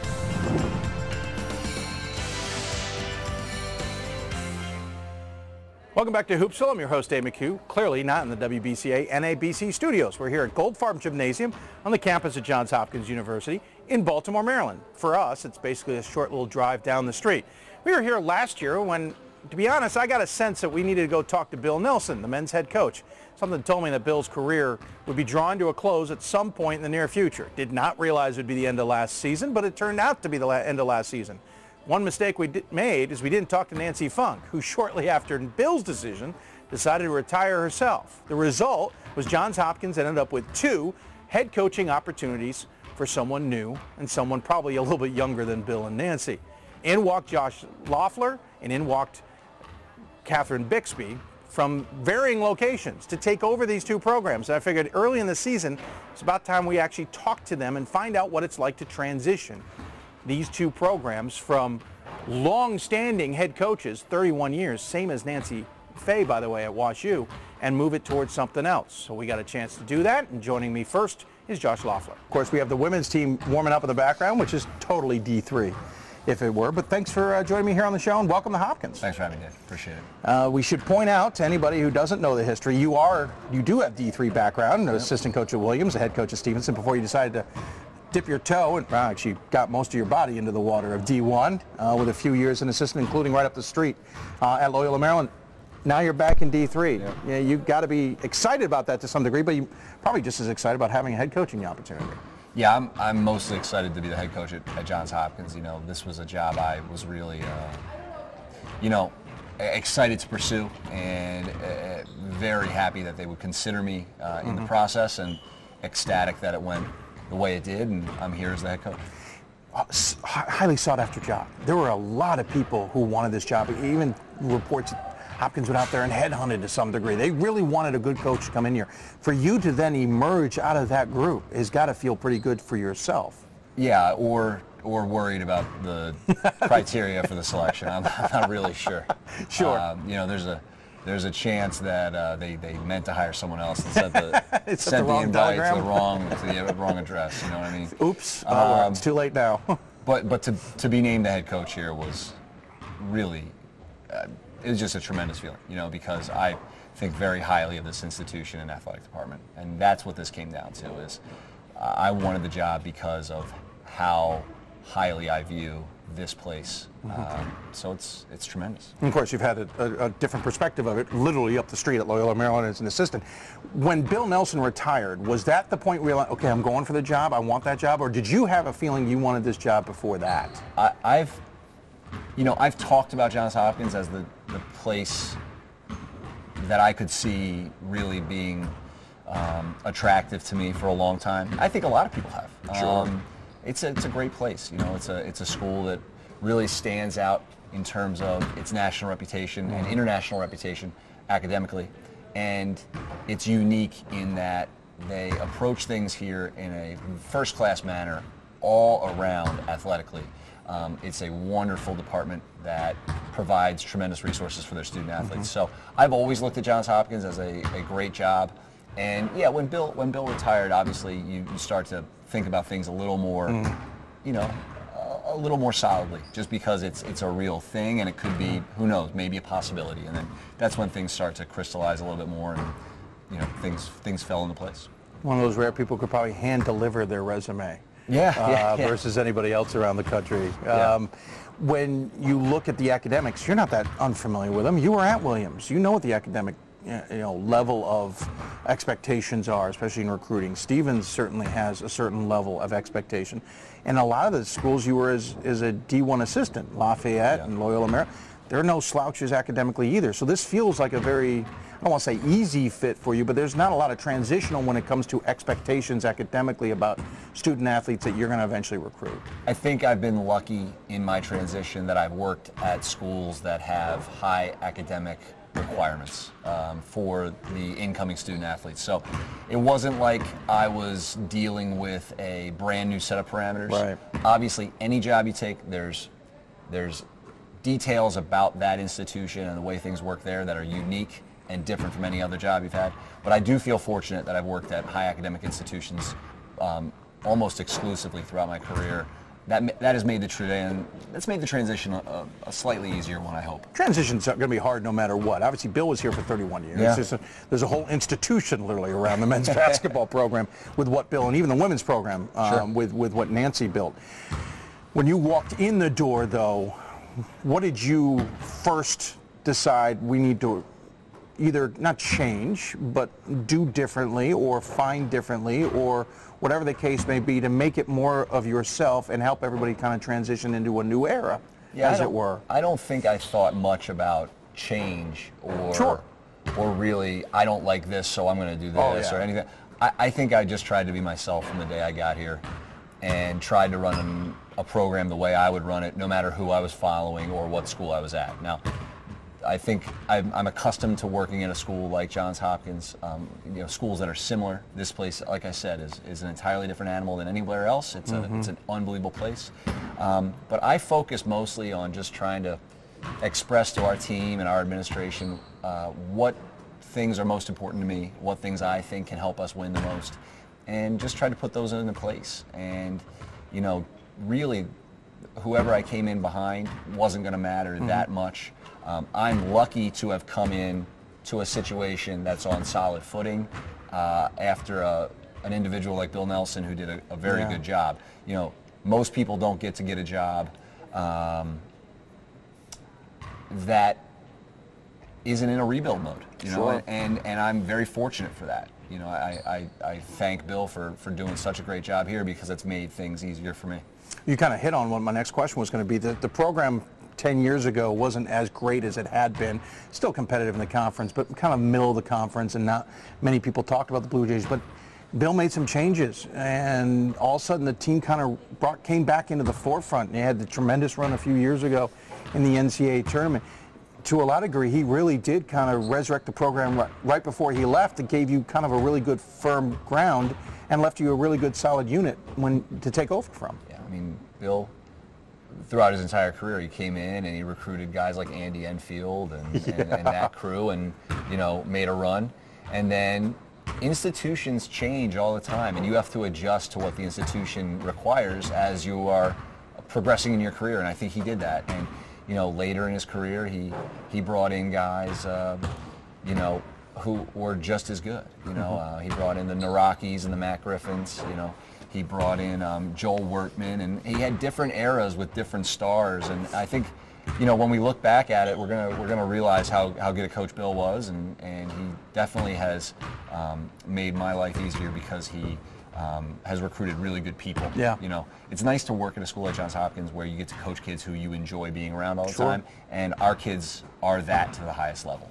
I'm going to look off camera a bit. Jim Valvano, correct name? Yes. You have some expectations, sir, because you now are only the second coach in Hopkins history. Jim Valvano being the other to start 3-0. So no pressure this season. Yeah, thanks. No pressure in your career here at all. No, none. I think pretty good start though. I appreciate that. I think my wife would tell you that I am no Jim Valvano. And I think most of America would agree. And then I think that she would also say I put enough pressure on myself. I don't have to worry. I don't have to worry about any other outside factors, But it is a team that you've gotten out to a 3-0 start. We're not talking specifics. This is airing before, after you've had even more under your belt. But the team did start well. You have a pretty good unit, and the conference feels ripe for the taking, for lack of a better. Yeah, Swarthmore's good. Half of them's supposed to be in the conversation. Ursinus is coming back into the fray. we don't know what to make of some of the other squads out there. But so it feels like it's right for the taking. Is this a team that maybe can make some waves this year, or do you still going to maybe need some time to really get this program under yourself before you guys can take off? I hope we can. I really like our team. I think every team has flaws, you know, and the coach of a team is always going to know those better than anyone, hopefully. Yeah. Maybe not me, but most good coaches. But I do like our team, and I think that we have some talented players. I think we have some great kids who have really tried to do everything we've said. I don't know at this point, or really with my background, what the league truly is going to be this year. Sure. I don't know what we're truly going to be this year. You know, we're only a couple of weeks in, really. Yeah. And, you know, there's a lot of room for growth. The thing that we focus on the most is what are we doing today to advance our program, and how are we growing daily? Are we getting better or not? Mm-hmm. So I think if we take care of that, we've got a great chance. I don't really know how we'll fit into the conference picture. I'm just trying to have a good day today and win the next game, and really try to advance the program every day. And I think our guys have done a great job of that. To some degree, you got to figure out the conference. Yeah, I don't pretend to know as much as the other coaches in the league who have been here longer than I have. Hopefully I can fake it till I make it, you know. And now, at least with your Williams experience, you're used to the Dave Hicksons of the world. There is the Dave Hickson and Centennial Conference and Glenn Robinson. Yes, yeah. So you can maybe pick his ear a little bit, but certainly a lot of interesting pieces in the conference to figure out. It's a great league. I mean, I think the Centennial is one of the better basketball leagues in terms of the attention the schools pay to basketball, the environments in the gym, and just the tradition across the board. I mean, the programs in the Centennial have had long and storied traditions, absolutely. A to Z, and I think that's fun. You get to play in games that matter, in places that matter throughout your year. Where they're rabid about it as well. Yes, that's exactly right. You know, you get great fan support, or heckled very badly. And either way, it's pretty fun. You're going to see some strange outfits here at Hopkins. Yes. You're going to have some very dedicated fans at F&M. Yes. It's a fascinating mixture of schools and fan bases, as you put it, in teams. What's it like? We haven't gotten to this. What's it like now to be back in Division III after being in D1 for a little while? Granted, on the academic side of maybe the D3 side of D1, but what's it like to be back in D3? It's not that different. Yeah. I mean, basketball, I think, is basketball. And there are rules specific to Division III that, you know, in a lot of ways sometimes promote a little more balance and a little more of a healthy lifestyle, you know. I think maybe my guys get sick of me a little later in the year since I didn't scream at them all fall and summer like we would have in Division I. Fair. Maybe I'm a little, you know, fresher now because we didn't have workouts in the off season officially. You know, the guys do that on their own. And I think the other thing that I've really enjoyed about being back at Division III, and this is a really interesting observation to me this year, is, you know, because the coaches are able to step back and the kids are not coached every day of the year or every week of the year, I think you do have the opportunity, and I think we're seeing this here, to have a lot of ownership of the team by your student athletes. And it's been fun for me to watch some of our older guys and some of our leaders really have a huge role in developing what our standards are and what our culture is and will be. I think that's really unique. Well, I appreciate you taking the time to talk about the team, especially as the season's underway, especially here at your home gymnasium. As always, you give the coach the final word. Any final thoughts you want to share with those who are tuning in? Come out to Goldfarb. It's an unbelievable environment. As you said, the Goldfarb gang, best costumes in Division III. Yes, absolutely. And I think we're going to play a fun brand of basketball this year. Would love to see you at some games this year. I know you have allegiances to other universities. Yeah, it's okay. But you know, we won't hold that against you. And if you can come by, please do so. It's a wonderful atmosphere here for a home game with the Blue Jays. I usually try to get a one or two if I can. I got a son now. Do four this year. I got a son now who's rampant. Don't be surprised if I'm dragging him out to a lot of games. You know, I'll let him sit on the bench. I'll let him coach the team. Wow. Okay. Yeah. Watch out. He's actually kind of getting smart at this stuff. You never know. I need all the help I can get, Dave. Well, don't we all? Yeah. Well, I appreciate you taking the time. Thanks, and good luck the rest of the season. Thanks so much. Absolutely. When we come back on Hoopsville, Catherine Bixby will sit in that seat, talk about the women's program here at Hopkins. It's all about Hopkins right now. We'll talk to her coming up. You're watching Hoopsville, presented by D3Hoops.com. Back with more after this. Cheer for the stumbles. The he should have had that. and the tears that linger. For in those moments, greatness lies. There, you will find the provoked, the determined, the unified. It's in those moments that champions are born.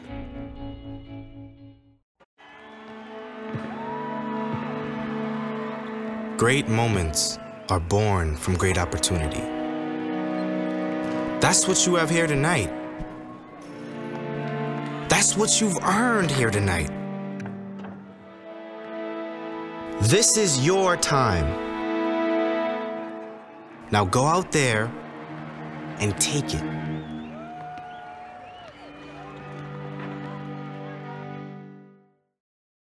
My name is Marcus Walker.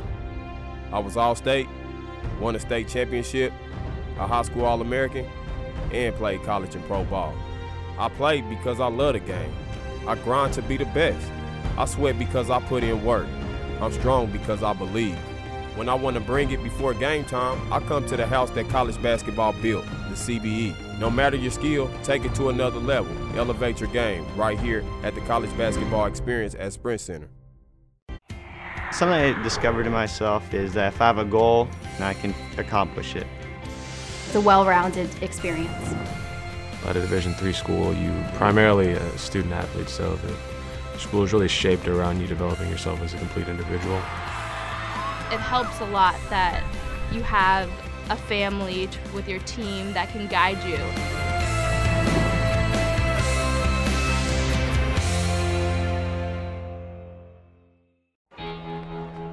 Cheer for the stumbles, the he shoulda had that's, and the tears that linger. For in those moments, greatness lies. There, you will find the provoked, the determined, the unified.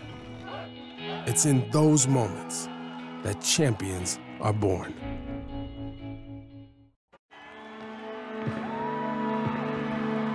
Head coach Catherine Bixby. And Coach, welcome to Johns Hopkins. Thank you. Welcome to Baltimore, we should right? appropriately say. Of course, you know this gymnasium after coaching a few years at Dickinson.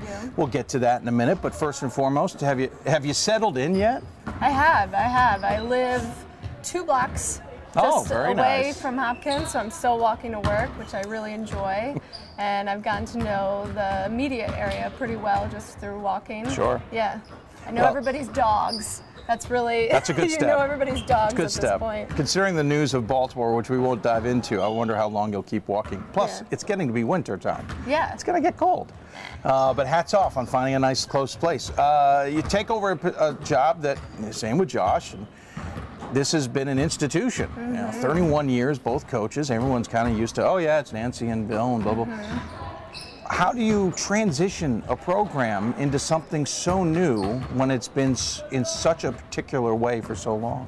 Yeah, how incredible to take over for Coach Funk after 31 years. I was going through some of that history the other day, and they're also the winningest women's program at Hopkins. Mm-hmm. And honestly, that's what drew me to this job. Tradition of excellence and high expectations, and quite frankly, it's easy to take over for a program like that because they have such high expectations of themselves.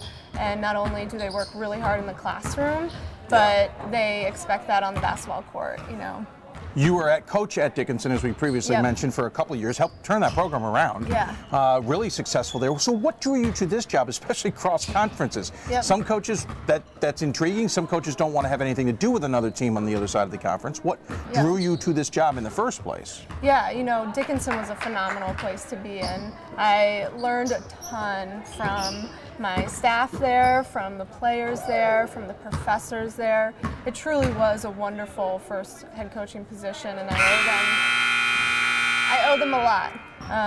You know, they really helped me learn how to be a coach. What drew me here is the city.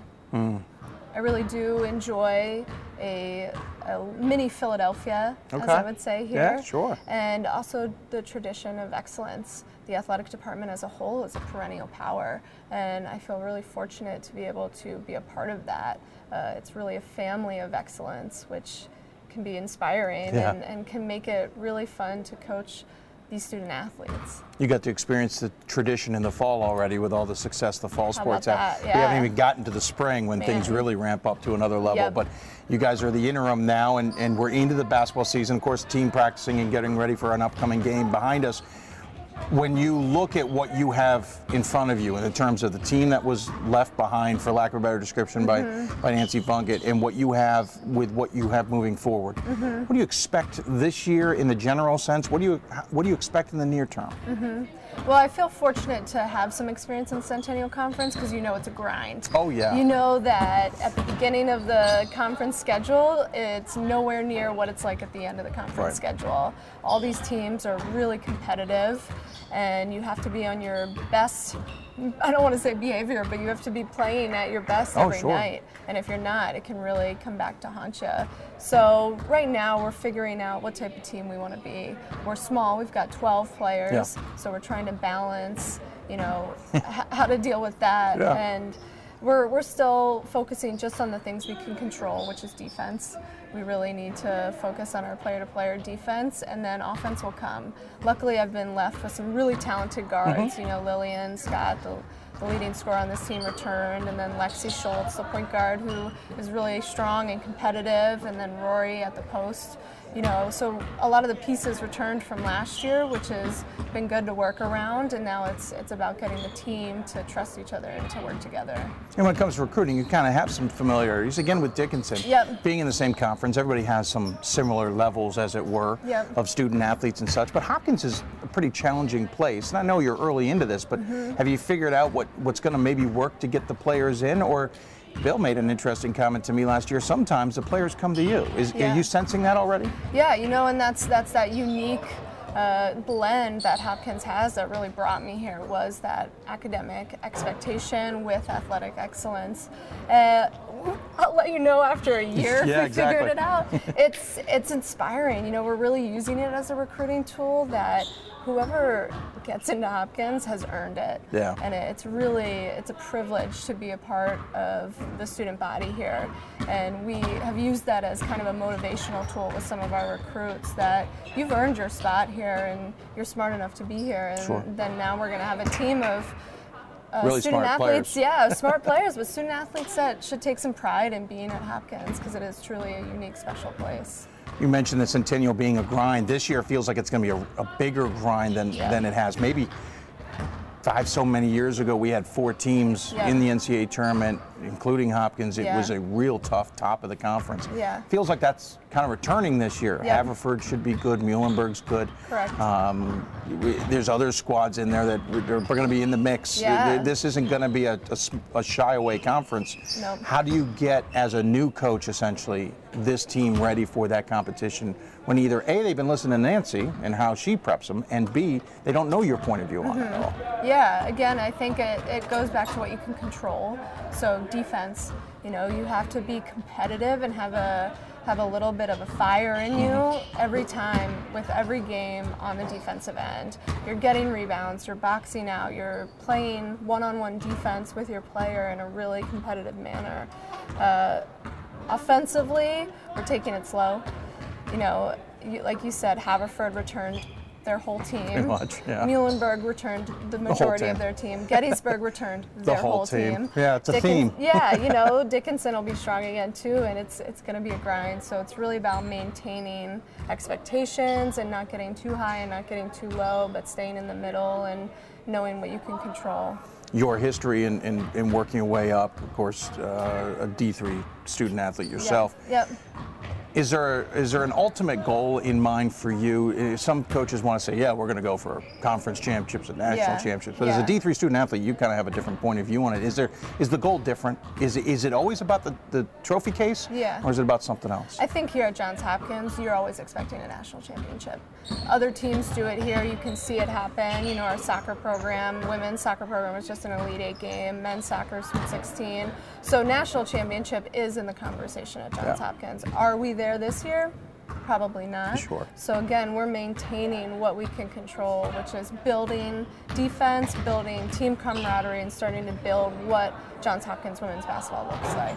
Have you been able to touch into the past? Has Nancy talked with you at all, or has that been able to give you your own opportunity to just kind of move forward? Yeah, you know, during the transition, Coach Funk and I met a couple times in the office, which was really excellent, and I got to hear a lot about her history here.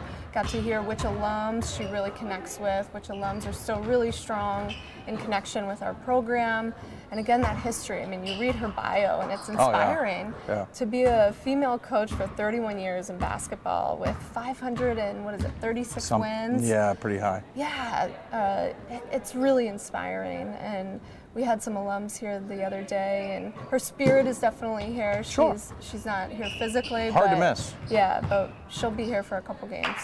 Curious, since you know the gymnasium, did you go to the wrong bench on your first home game? It was, you know, it did feel a little weird the first game, so that was strange. But it worked out well. We won that one. Well, I appreciate you taking time to talk about the team, talk about the program and the transition. We look forward to seeing where the Blue Jays go from here and taking your time. As always, we give the coach the final word. Any final thoughts you want to share with those tuning in? I always thank you. I think you're incredible. I think you ask great questions and you give a platform to Division III basketball, which I really appreciate and we need more of. But, well, thank you. But you're good at it. Thank you. I appreciate it. Yeah. It's just a hobby. Yeah. It's just a hobby. It's a good one. Thanks. Catherine Bixby, head coach of Johns Hopkins women's basketball. I want to thank both the Hopkins staffs, coaching staffs, and the behind-the-scenes staffs for helping us out. When we come back, plenty more Hoopsville on this Sunday night. Welcome back to Gold. I did receive a non-athletic scholarship upon entering school. I got the presidential scholarship, which was huge for me. I think there's more opportunities for academic scholarships in Division III. I did receive academic scholarships. Just being involved on campus, being a leader, all those things combined kind of get me recognized. It's a great experience for me.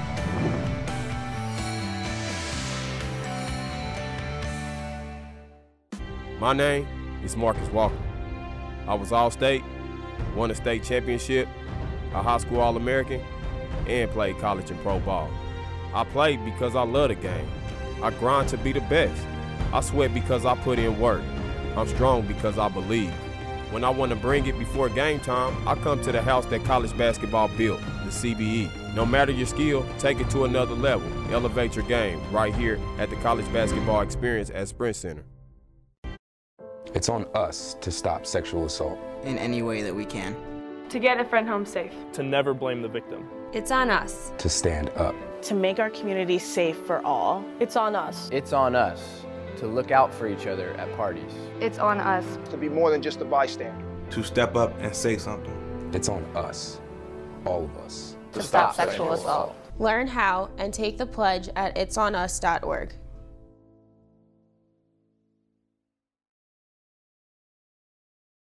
We've got more schools than Division I, more fans than Division II, and more upsets than March Madness.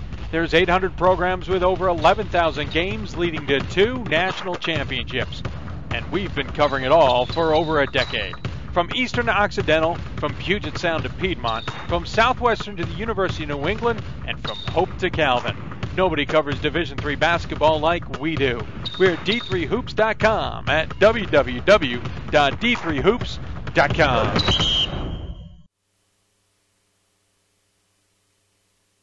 And welcome back to the WBCA NABC studios. I am your host, Dave McHugh. We're back live here on the show. I want to thank our Hopkins friends for that opportunity with Josh Loeffler and Catherine Bixby. Also, they jumped through some hoops behind the scenes earlier today when I didn't know if those interviews were going to get pulled off. We had some challenges with them, to say the least. But technology, even 15th season on Hoopsville, we're constantly being challenged by technology, aren't we all?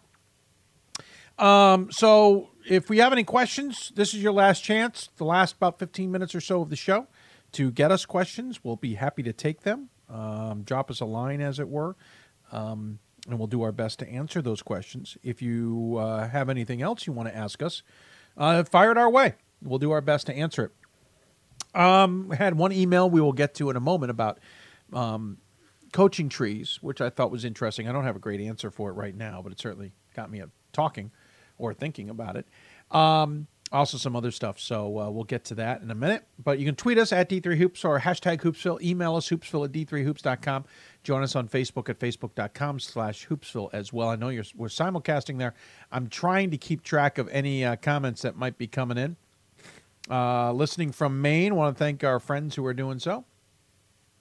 And whatnot. So thanks for coming on the show and tuning in. Of course, our live stream is going through YouTube primarily. It's Thanksgiving weekend. It's not like we're expecting hundreds of you, but we know that more and more of you watch the show. So if you are a fan of the show, please tell your friends about the show and tune in. We are on pretty much every Thursday and Sunday night, 7 o'clock Eastern time. We do have some scheduling challenges coming up, as we mentioned in pregame or in pre-show. Whenever that part of the show was that we went on the air at the beginning, that's what I'm referring to. This week, I am traveling to soccer championships, play-by-play for both men's and women's soccer championships. I will be traveling on Thursday. Either we're going to be crazy and do a show that evening from my hotel room, which I highly doubt, or we'll put a show together and have it launched that evening, which we've done many a time. Then on Sunday, we should be back in time. I thought I could get some of the trip done on Saturday night. I'm not going to be able to. So we're going to have to travel back on Sunday. Hopefully we'll be back in time to put a show on Sunday night. Then we should be good the next week. Then we're in Salem for for football, which means that Thursday show in Salem. We've debated. Every once in a while said, no, maybe we can put a show on while we're here. And then I think wiser of it. I think I'll think wiser of it. We won't have a show. But then we'll be back in town to get the show following that. And then we'll do the Thursday before Christmas. Unless we look at the schedule and just don't see enough games going on. But I suspect we'll have enough to talk about at that point in time. So that's kind of our schedule. Then June 4th hits, and we are nonstop. Every Sunday, every Thursday, 7 o'clock Eastern time, the rest of the way. And the two exceptions being Super Bowl Sunday, we do an earlier show so we don't interfere with the game. And Marathon, which looks like it's going to be Thursday, February 1st this year. We go on at 10 a.m. until 10 p.m. So a little different on that show. Crazy week, as we said, in Division III basketball. I was just looking at scores today. Augustana got past McMurray, no surprise. I was watching the Williams-Yeshiva game because in the first half, Yeshiva was kind of with Williams for a long time. Now, Williams went on a bit of a run late in the half that kind of extended it, but Williams only won that game by 13. Yeshiva's been kind of coming along a little bit the last couple of years, so certainly kind of a hat off to them. But I don't know if Williams wasn't ready for the game or what. But I expected Yeshiva to lose. Nothing against Yeshiva. Williams is number 3 in the country. Yeshiva's not on anybody's voting ballot. I didn't expect it to be a 13-point game.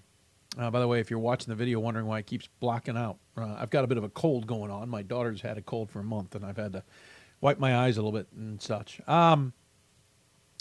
Babson lost to Bowdoin. We mentioned that earlier. At least it was a 9-point game. Looks like Commondale's struggling a little bit at the start of the season with his new role. I think the team's still coming together. I think Babson's still going to be dangerous, but I'll be moving him down my top 25. I know some voters will move him out. I'm not sure where I'll move him to specifically. Heck, I actually do have my preseason top 25 ballot in front of me. And remember, I do blog that out every week, though this week's going to be tough. I will do my best to get it out. I had Babson 6. We'll see. That's a little low. They're not going to stay there. Middlebury got a win over Endicott. I like how Middlebury started this season. They're certainly playing well.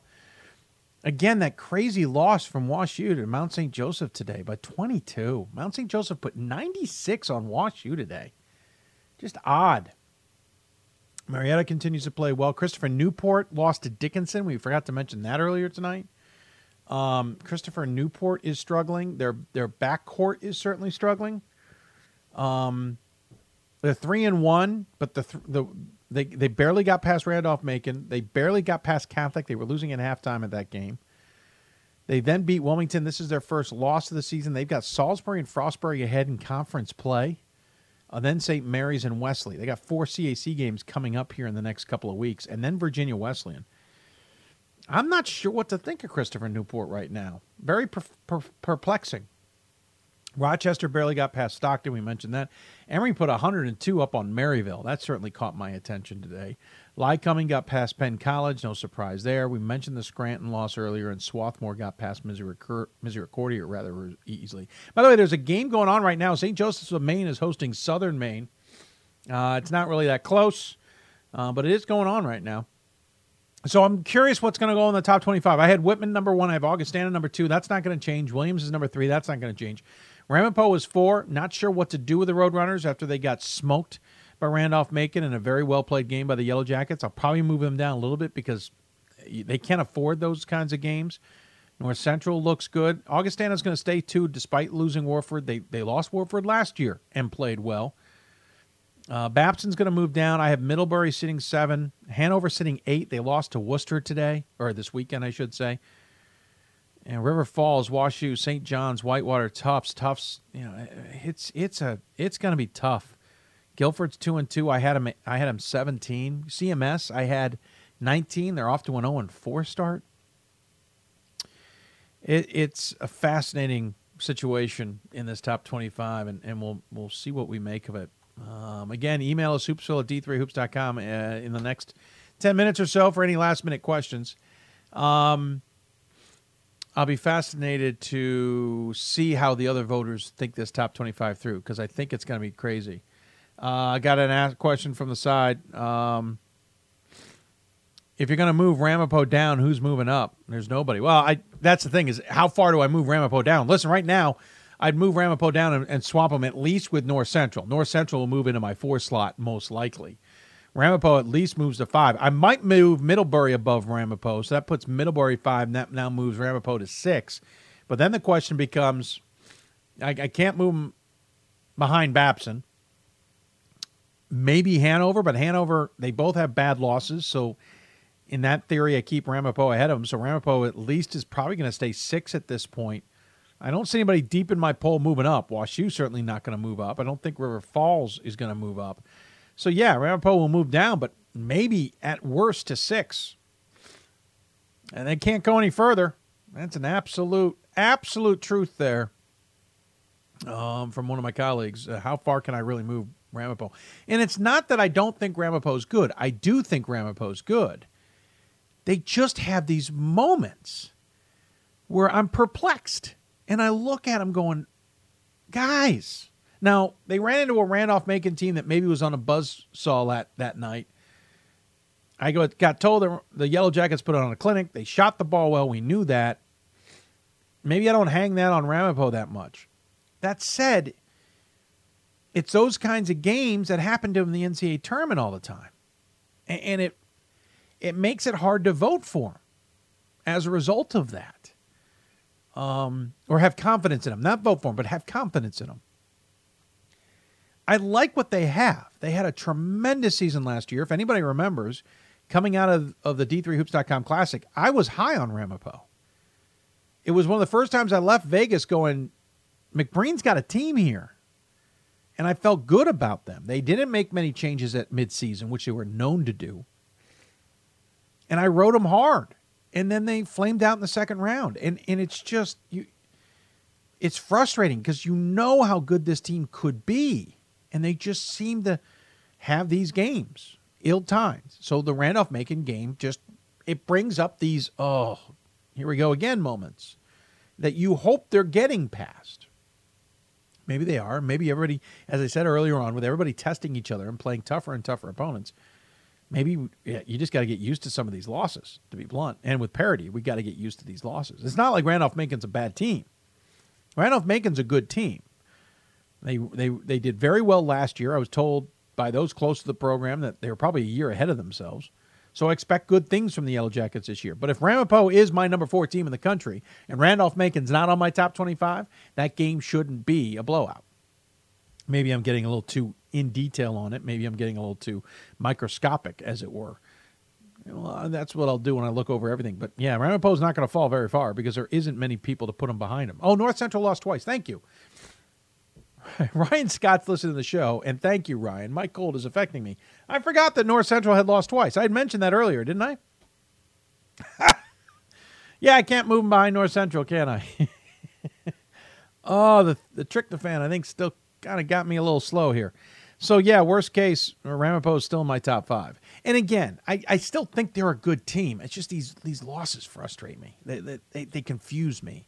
I can't wait to see them in Vegas yet again. They'll play Stevens Point, and I believe, off the top of my head, they might be playing Whitman. I don't remember if they are playing Whitman. We'll look them up here as we speak. So I look forward to seeing how they match up. I don't know how that Stevens Point game is going to match up. I'm curious what Stevens Point's going to look like by that point. They'll take on Central. And you know what? I'm sorry. I've got them confused with Whitman. They're taking on Ohio Wesleyan and Central. I'm looking forward to the Ohio Wesleyan game. The Central game could be interesting for Ramapo. I wanted to see Ramapo take on Whitman. We're not getting that. Stevens Point is playing Whitman, and that's the game I had a little confused there. But again, we'll see the Roadrunners in Vegas. Look forward to seeing them. Coming up, they got Medgar Evers and Montclair State, Stockton, then Rutgers, Newark, Kane, Farmingdale State, Yeshiva. So they don't have a lot of games ahead, except for some in conference that are going to give us any kind of barometer as to where they are. I think the Stockton game is worth keeping an eye on. Maybe the Montclair State game. Rutgers, Newark is certainly going to be an interesting one. They don't play TCNJ until January 6th. So we don't see that one, and you don't see New Jersey City until the 13th of January. So Ramapo still got a lot of their tests kind of ahead of them before we really dive into this one. Too full bore, as it were. Quickly checking to see if we have any other emails before I dive into the one email I did get. Also checking to see if anybody's made any comments on our Facebook simulcast or on our YouTube stream before we dive into this. Again, that's how you can interact with us, though it's hard. We do our best to keep up with everybody who may be tuning in. So the email I got, let's see, here it is. It says, Davidson College Basketball Hoops Pipeline. Congratulations on 20 years of D3 Hoops coverage. Thank you. We'd love to pick your brain. This is to Pat as well, and I'll send it to Pat's way. I don't know how much Pat would have an opinion. I'll send it to all my guys, but to be honest with you here, Peyton sent it from us. I'll send it on to all of our guys and see what they would say on this. He says, I'd love to pick your brain on coaching pipelines in D3. I'm sure there may be someone that I'm unaware of for sure. But is there someone that comes to mind that matches or beats Bob McClillop? Sorry for my cold is affecting me there. From Davidson. Jason, from that, he says, Jason Zimmerman at Emory, Landry Kozmowski at Swarthmore, Tim Sweeney at Hobart, and Chris Murphy at Union. Yes, I think we have a couple of coaching trees in Division III that are definitely worth watching. I know you have Tim Sweeney in there from Hobart. I might argue that Tim Sweeney really comes from the Mike Neer tree. He played under Mike Neer, and then he coached under Mike Neer before being under McKillop. So I would argue, I don't know, is Sweeney really a Bob or a Mike category there? But Mike Neer's coaching tree is pretty good. We talked to Tom Palumbo on the last Hoopsville from Guilford. If you look at his coaching tree, it's not too bad either. A lot of his players have become very successful coaches. So that's certainly one to keep an eye on. Dave Hickson's coaching tree, folks. Take a look at that one. If you really want to go in deep, there are a lot of coaches that have had some kind of interaction with Dave Hickson as well, including the assistant coach he has now that used to be the head coach at W&L. You now have a head coach at Muhlenberg that is a Hickson. You have a couple other in the Northeast that are Hickson related. So there are a couple Division III coaching pipelines, and I'm not even hitting the lot. There's a couple more. Believe it or not, the fun one that I like is the Pat Cunningham one. Mike McGrath at Chicago was an assistant under Pat Cunningham. Pat Cunningham has had other coaches. Unfortunately, one that's out of the coaching right now, or at least not in the college coaching. There's others out there who have some pretty fun trees that are worth keeping an eye on for sure. Nothing against Bob at Davidson. Zimmerman and Kozmowski and Murphy certainly good. I caution about Sweeney. I almost want to know. I think that's a Mike Neer tree, to be honest with you. He says, maybe missing someone after living in Atlanta for almost 10 years, become a big D3 Hoops fan for sure. I appreciate the email. I will forward it on to the rest of the guys to see what they think. There are some great coaching trees in Division III. And Dave Hickson is one that comes to mind. Like I said, Mike Neer comes to mind. and others that I've mentioned, I don't know. Something tells me I don't know if we keep Sweetie in that tree or we put him in Mike Neer's tree, but it's a good question, and I've thought about that of late. There's even trees of the schools. Now look at Hopkins. Jim Valvano coached at Hopkins. Bill Nelson coached at Hopkins. Look who Bill Nelson has coached. There's some fascinating trees and interwovens. And, of course, we always talk about the guys who've gone up to now the NBA. It's hard to miss the impact that they have had by being D3 student athletes or coaches themselves. Even GMs now, or at least in the front office with a D3 background. And that's what makes D3 so great. It's that these guys have something about the game and something about who they are that is different than D1. You don't see GMs who are D1 players all that often. You don't see coaches who are D1 players all that often. It happens. Of course it happens. The head of the USC is a D3 coach.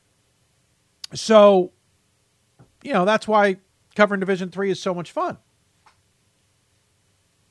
We have a passion for it, and this is why, because we see so many great student athletes who come out of these, come out of the mix, as it were, in Division III. Quickly checking to see any questions here. Lots and lots of movement on my D3 Hoops ballot this week. Voter I see, and he's on the women's side. He doesn't even know what a lot of movement is. I don't know if Connor is listening, but Connor, you got it easy, to be blunt. You got it easy on the women's side. And then that's the thing is there's even parity on the women's side. At least I don't vote in both polls. I would love to someday maybe vote in both polls because I find the process very enlightening for me to keep track of what's going on in Division III. But that said, I'm glad I don't vote on the women's poll because I do enough work on the men's. And this year, the women's poll could be full of parity this year. So we'll see what happens with a poll tomorrow. Again, comes out usually late afternoon, early evening, depending on when our voters remember to come off their Thanksgiving break and get back into the voting. And we'll see what they have to say on that vote on both the men's and women's polls. Tufts women look good. I mean, I don't think the top's the tough part on the women's side. It's the middle and bottom. And you could argue that the middle and bottom is what's going to be hard in the men's side tomorrow as well. That's going to wrap it up. Again, we will do our best to do a show on Thursday in some capacity, whether it's a podcast version like our preseason where we just make it easy and throw an audio show together for you, or maybe a video combined, try and edit some stuff together if we can. Worst case scenario, try and do a show from our hotel room in Greensboro, North Carolina, but I'm not holding my breath. I'm trying not to bring as much gear as I can. In the meantime, we'll be back on the air for Sunday for sure. So Thursday there will be a show. We'll just figure out how to put it together. This week, look for the first top 25 votes or ballots or polls or whatever you want to call them coming out on Monday for the first one in season. And don't forget, we pretty much go all but about 2 weeks in Christmas is about the only time we don't vote. It is the 20th birthday, as it were, for D3Hoops.com. So happy birthday once again to Pat Coleman. Gordon Mann and the like. Gordon has been involved, I think, a little longer than I have technically. I think I technically came on board 2000 or 2001, and Gordon was on board in about 2000 or 1999, as Pat puts it. So hats off to Gordon for sure for his yeomanship, and Pat's right. Gordon did a lot of heavy lifting that people don't realize. It's now more on his shoulders officially than it used to be, and I certainly try and help him. Ryan Scott certainly tries to help him. I'll freely admit I didn't feel like I helped much in the last couple of days. I tried to spend some time with the family, but I know that I'm transitioning into less time with the family now, and Gordon and the like, and same with Ryan. But in the meantime, if it's not for Pat Coleman starting that website, I would argue you don't have Hoopsville, plain and simple. I don't know if there's an easier way to say that, because I wouldn't have seen D3Hoops.com as a fan of my alma mater who's doing well in the NCAA tournament. I don't see them get hosed, for lack of a better description, by the NCAA committee. So I don't post on the boards. I certainly don't go after Catholic because of Pat. And so on and so forth. So, and then I don't sit there at an online radio station, which was well ahead of the curve before the tech bubble, and say, hey, let me put a show together. And so then I don't have this show that I end up bringing back to my alma mater for a few years and then coming to these studios. It just doesn't. I don't see how it evolutionarily happens if I don't get involved in at least looking at D3Hoops.com. And I think Gordon would tell you the story that he doesn't get involved with D3Hoops.com if Pat doesn't make a phone call asking him for a score of a game that Gordon thought was ridiculous. Why would anybody call him? And Ryan would probably tell you he's not involved if it's not for a website. So if it all boils back to Steve Ulrich having a website that he's apparently not maintaining, I don't know, Steve, we haven't heard your side of the story, and then Pat taking over. And again, this show is here because of that. And as a result, it's presented by D3Hoops.com as well. And of course, we have wonderful partners, WBCA and the NABC now, because of that. And we love our partnerships with them. We look forward to more partnerships in the near future, including this season. So while we are celebrating our 15th season on air on Hoopsville, Pat is celebrating the 20th year and 21st season of D3Hoops.com. And I can't imagine, I just can't imagine Division III. We know other sports that don't get this coverage. Football gets it. Basketball gets it. Ice hockey gets it to some degree. Baseball gets it. There's a little bit for soccer. There's a little bit for lacrosse, but nothing dedicated for Division III in lacrosse. There's really not much in volleyball. There's really not much in field, if anything, in field hockey. Softball doesn't really have much that I'm aware of. Swimming doesn't. They may have something. Wrestling. You start figuring this out, and you realize this is a good thing. This helps promote what we love about student athletes in Division III. And it's all because a website wasn't updated, and Pat decided to dive in. The best part of that story is Pat thought it was only going to be a couple hours a week doing this. It's not even a couple hours a night anymore. But thanks to Pat, and thanks to D3Hoops.com. And thanks to you, the fans, for tuning in, because you fans are the reason we keep doing this show. If there was absolutely no interest in doing this show, we wouldn't do it. If we didn't have people tuning in, asking questions, etc. And we certainly wouldn't do it if we didn't have help from the sports information directors out there, and we didn't have help from coaches who are willing to come on, and in the future, student athletes who are willing to come on. That has helped us do this show. And look, you see the set behind us, folks. We don't have these jerseys. We don't have books. We don't have memorabilia if it wasn't for you. And so thank you, because if you weren't there, this effort wouldn't be worth it. So thank you very much. That's going to do it for us. Going to sign off. Thanks to Pat Coleman for tuning in and joining us talking about the 20th birthday of D3Hoops.com. Thanks to Tim Sweeney at Hobart for talking about his Statesman and then having an internal battle between whether he wants him to hold on to the ball or not. Also, thanks to Josh Loeffler and Leffler. Josh Leffler. By the way, I misspoke about that earlier. It's Leffler. I said that on the show earlier. I apologize, Josh. Found out after the fact I had completely botched it, and I just botched it again trying to remember how to say it right. It's Leffler. Imagine the O's not there. Thank you to Josh Leffler and Catherine Bixby from Hopkins. I keep wanting to say Dickinson. I'm so used to talking to Catherine Bixby at Dixon. She's at Hopkins. And I want to thank the Hopkins sports information staff. Ernie and Jill are great, and they're wonderful every time we come down there, and they were wonderful yet again this time, and I want to thank them for taking the time. We'll be back on the air in some capacity next Thursday at 7 o'clock Eastern Time. Thanks for tuning in. Thanks for your support. Thanks to D3Hoops.com for being the presenting sponsor, and, of course, to WBCA and NABC for helping us with our studio. You've been listening to Hoopsville. Once again, presented by D3Hoops.com from the WBCA and NABC studios. Thanks for tuning in, everybody. We'll be back on Thursday. Good night.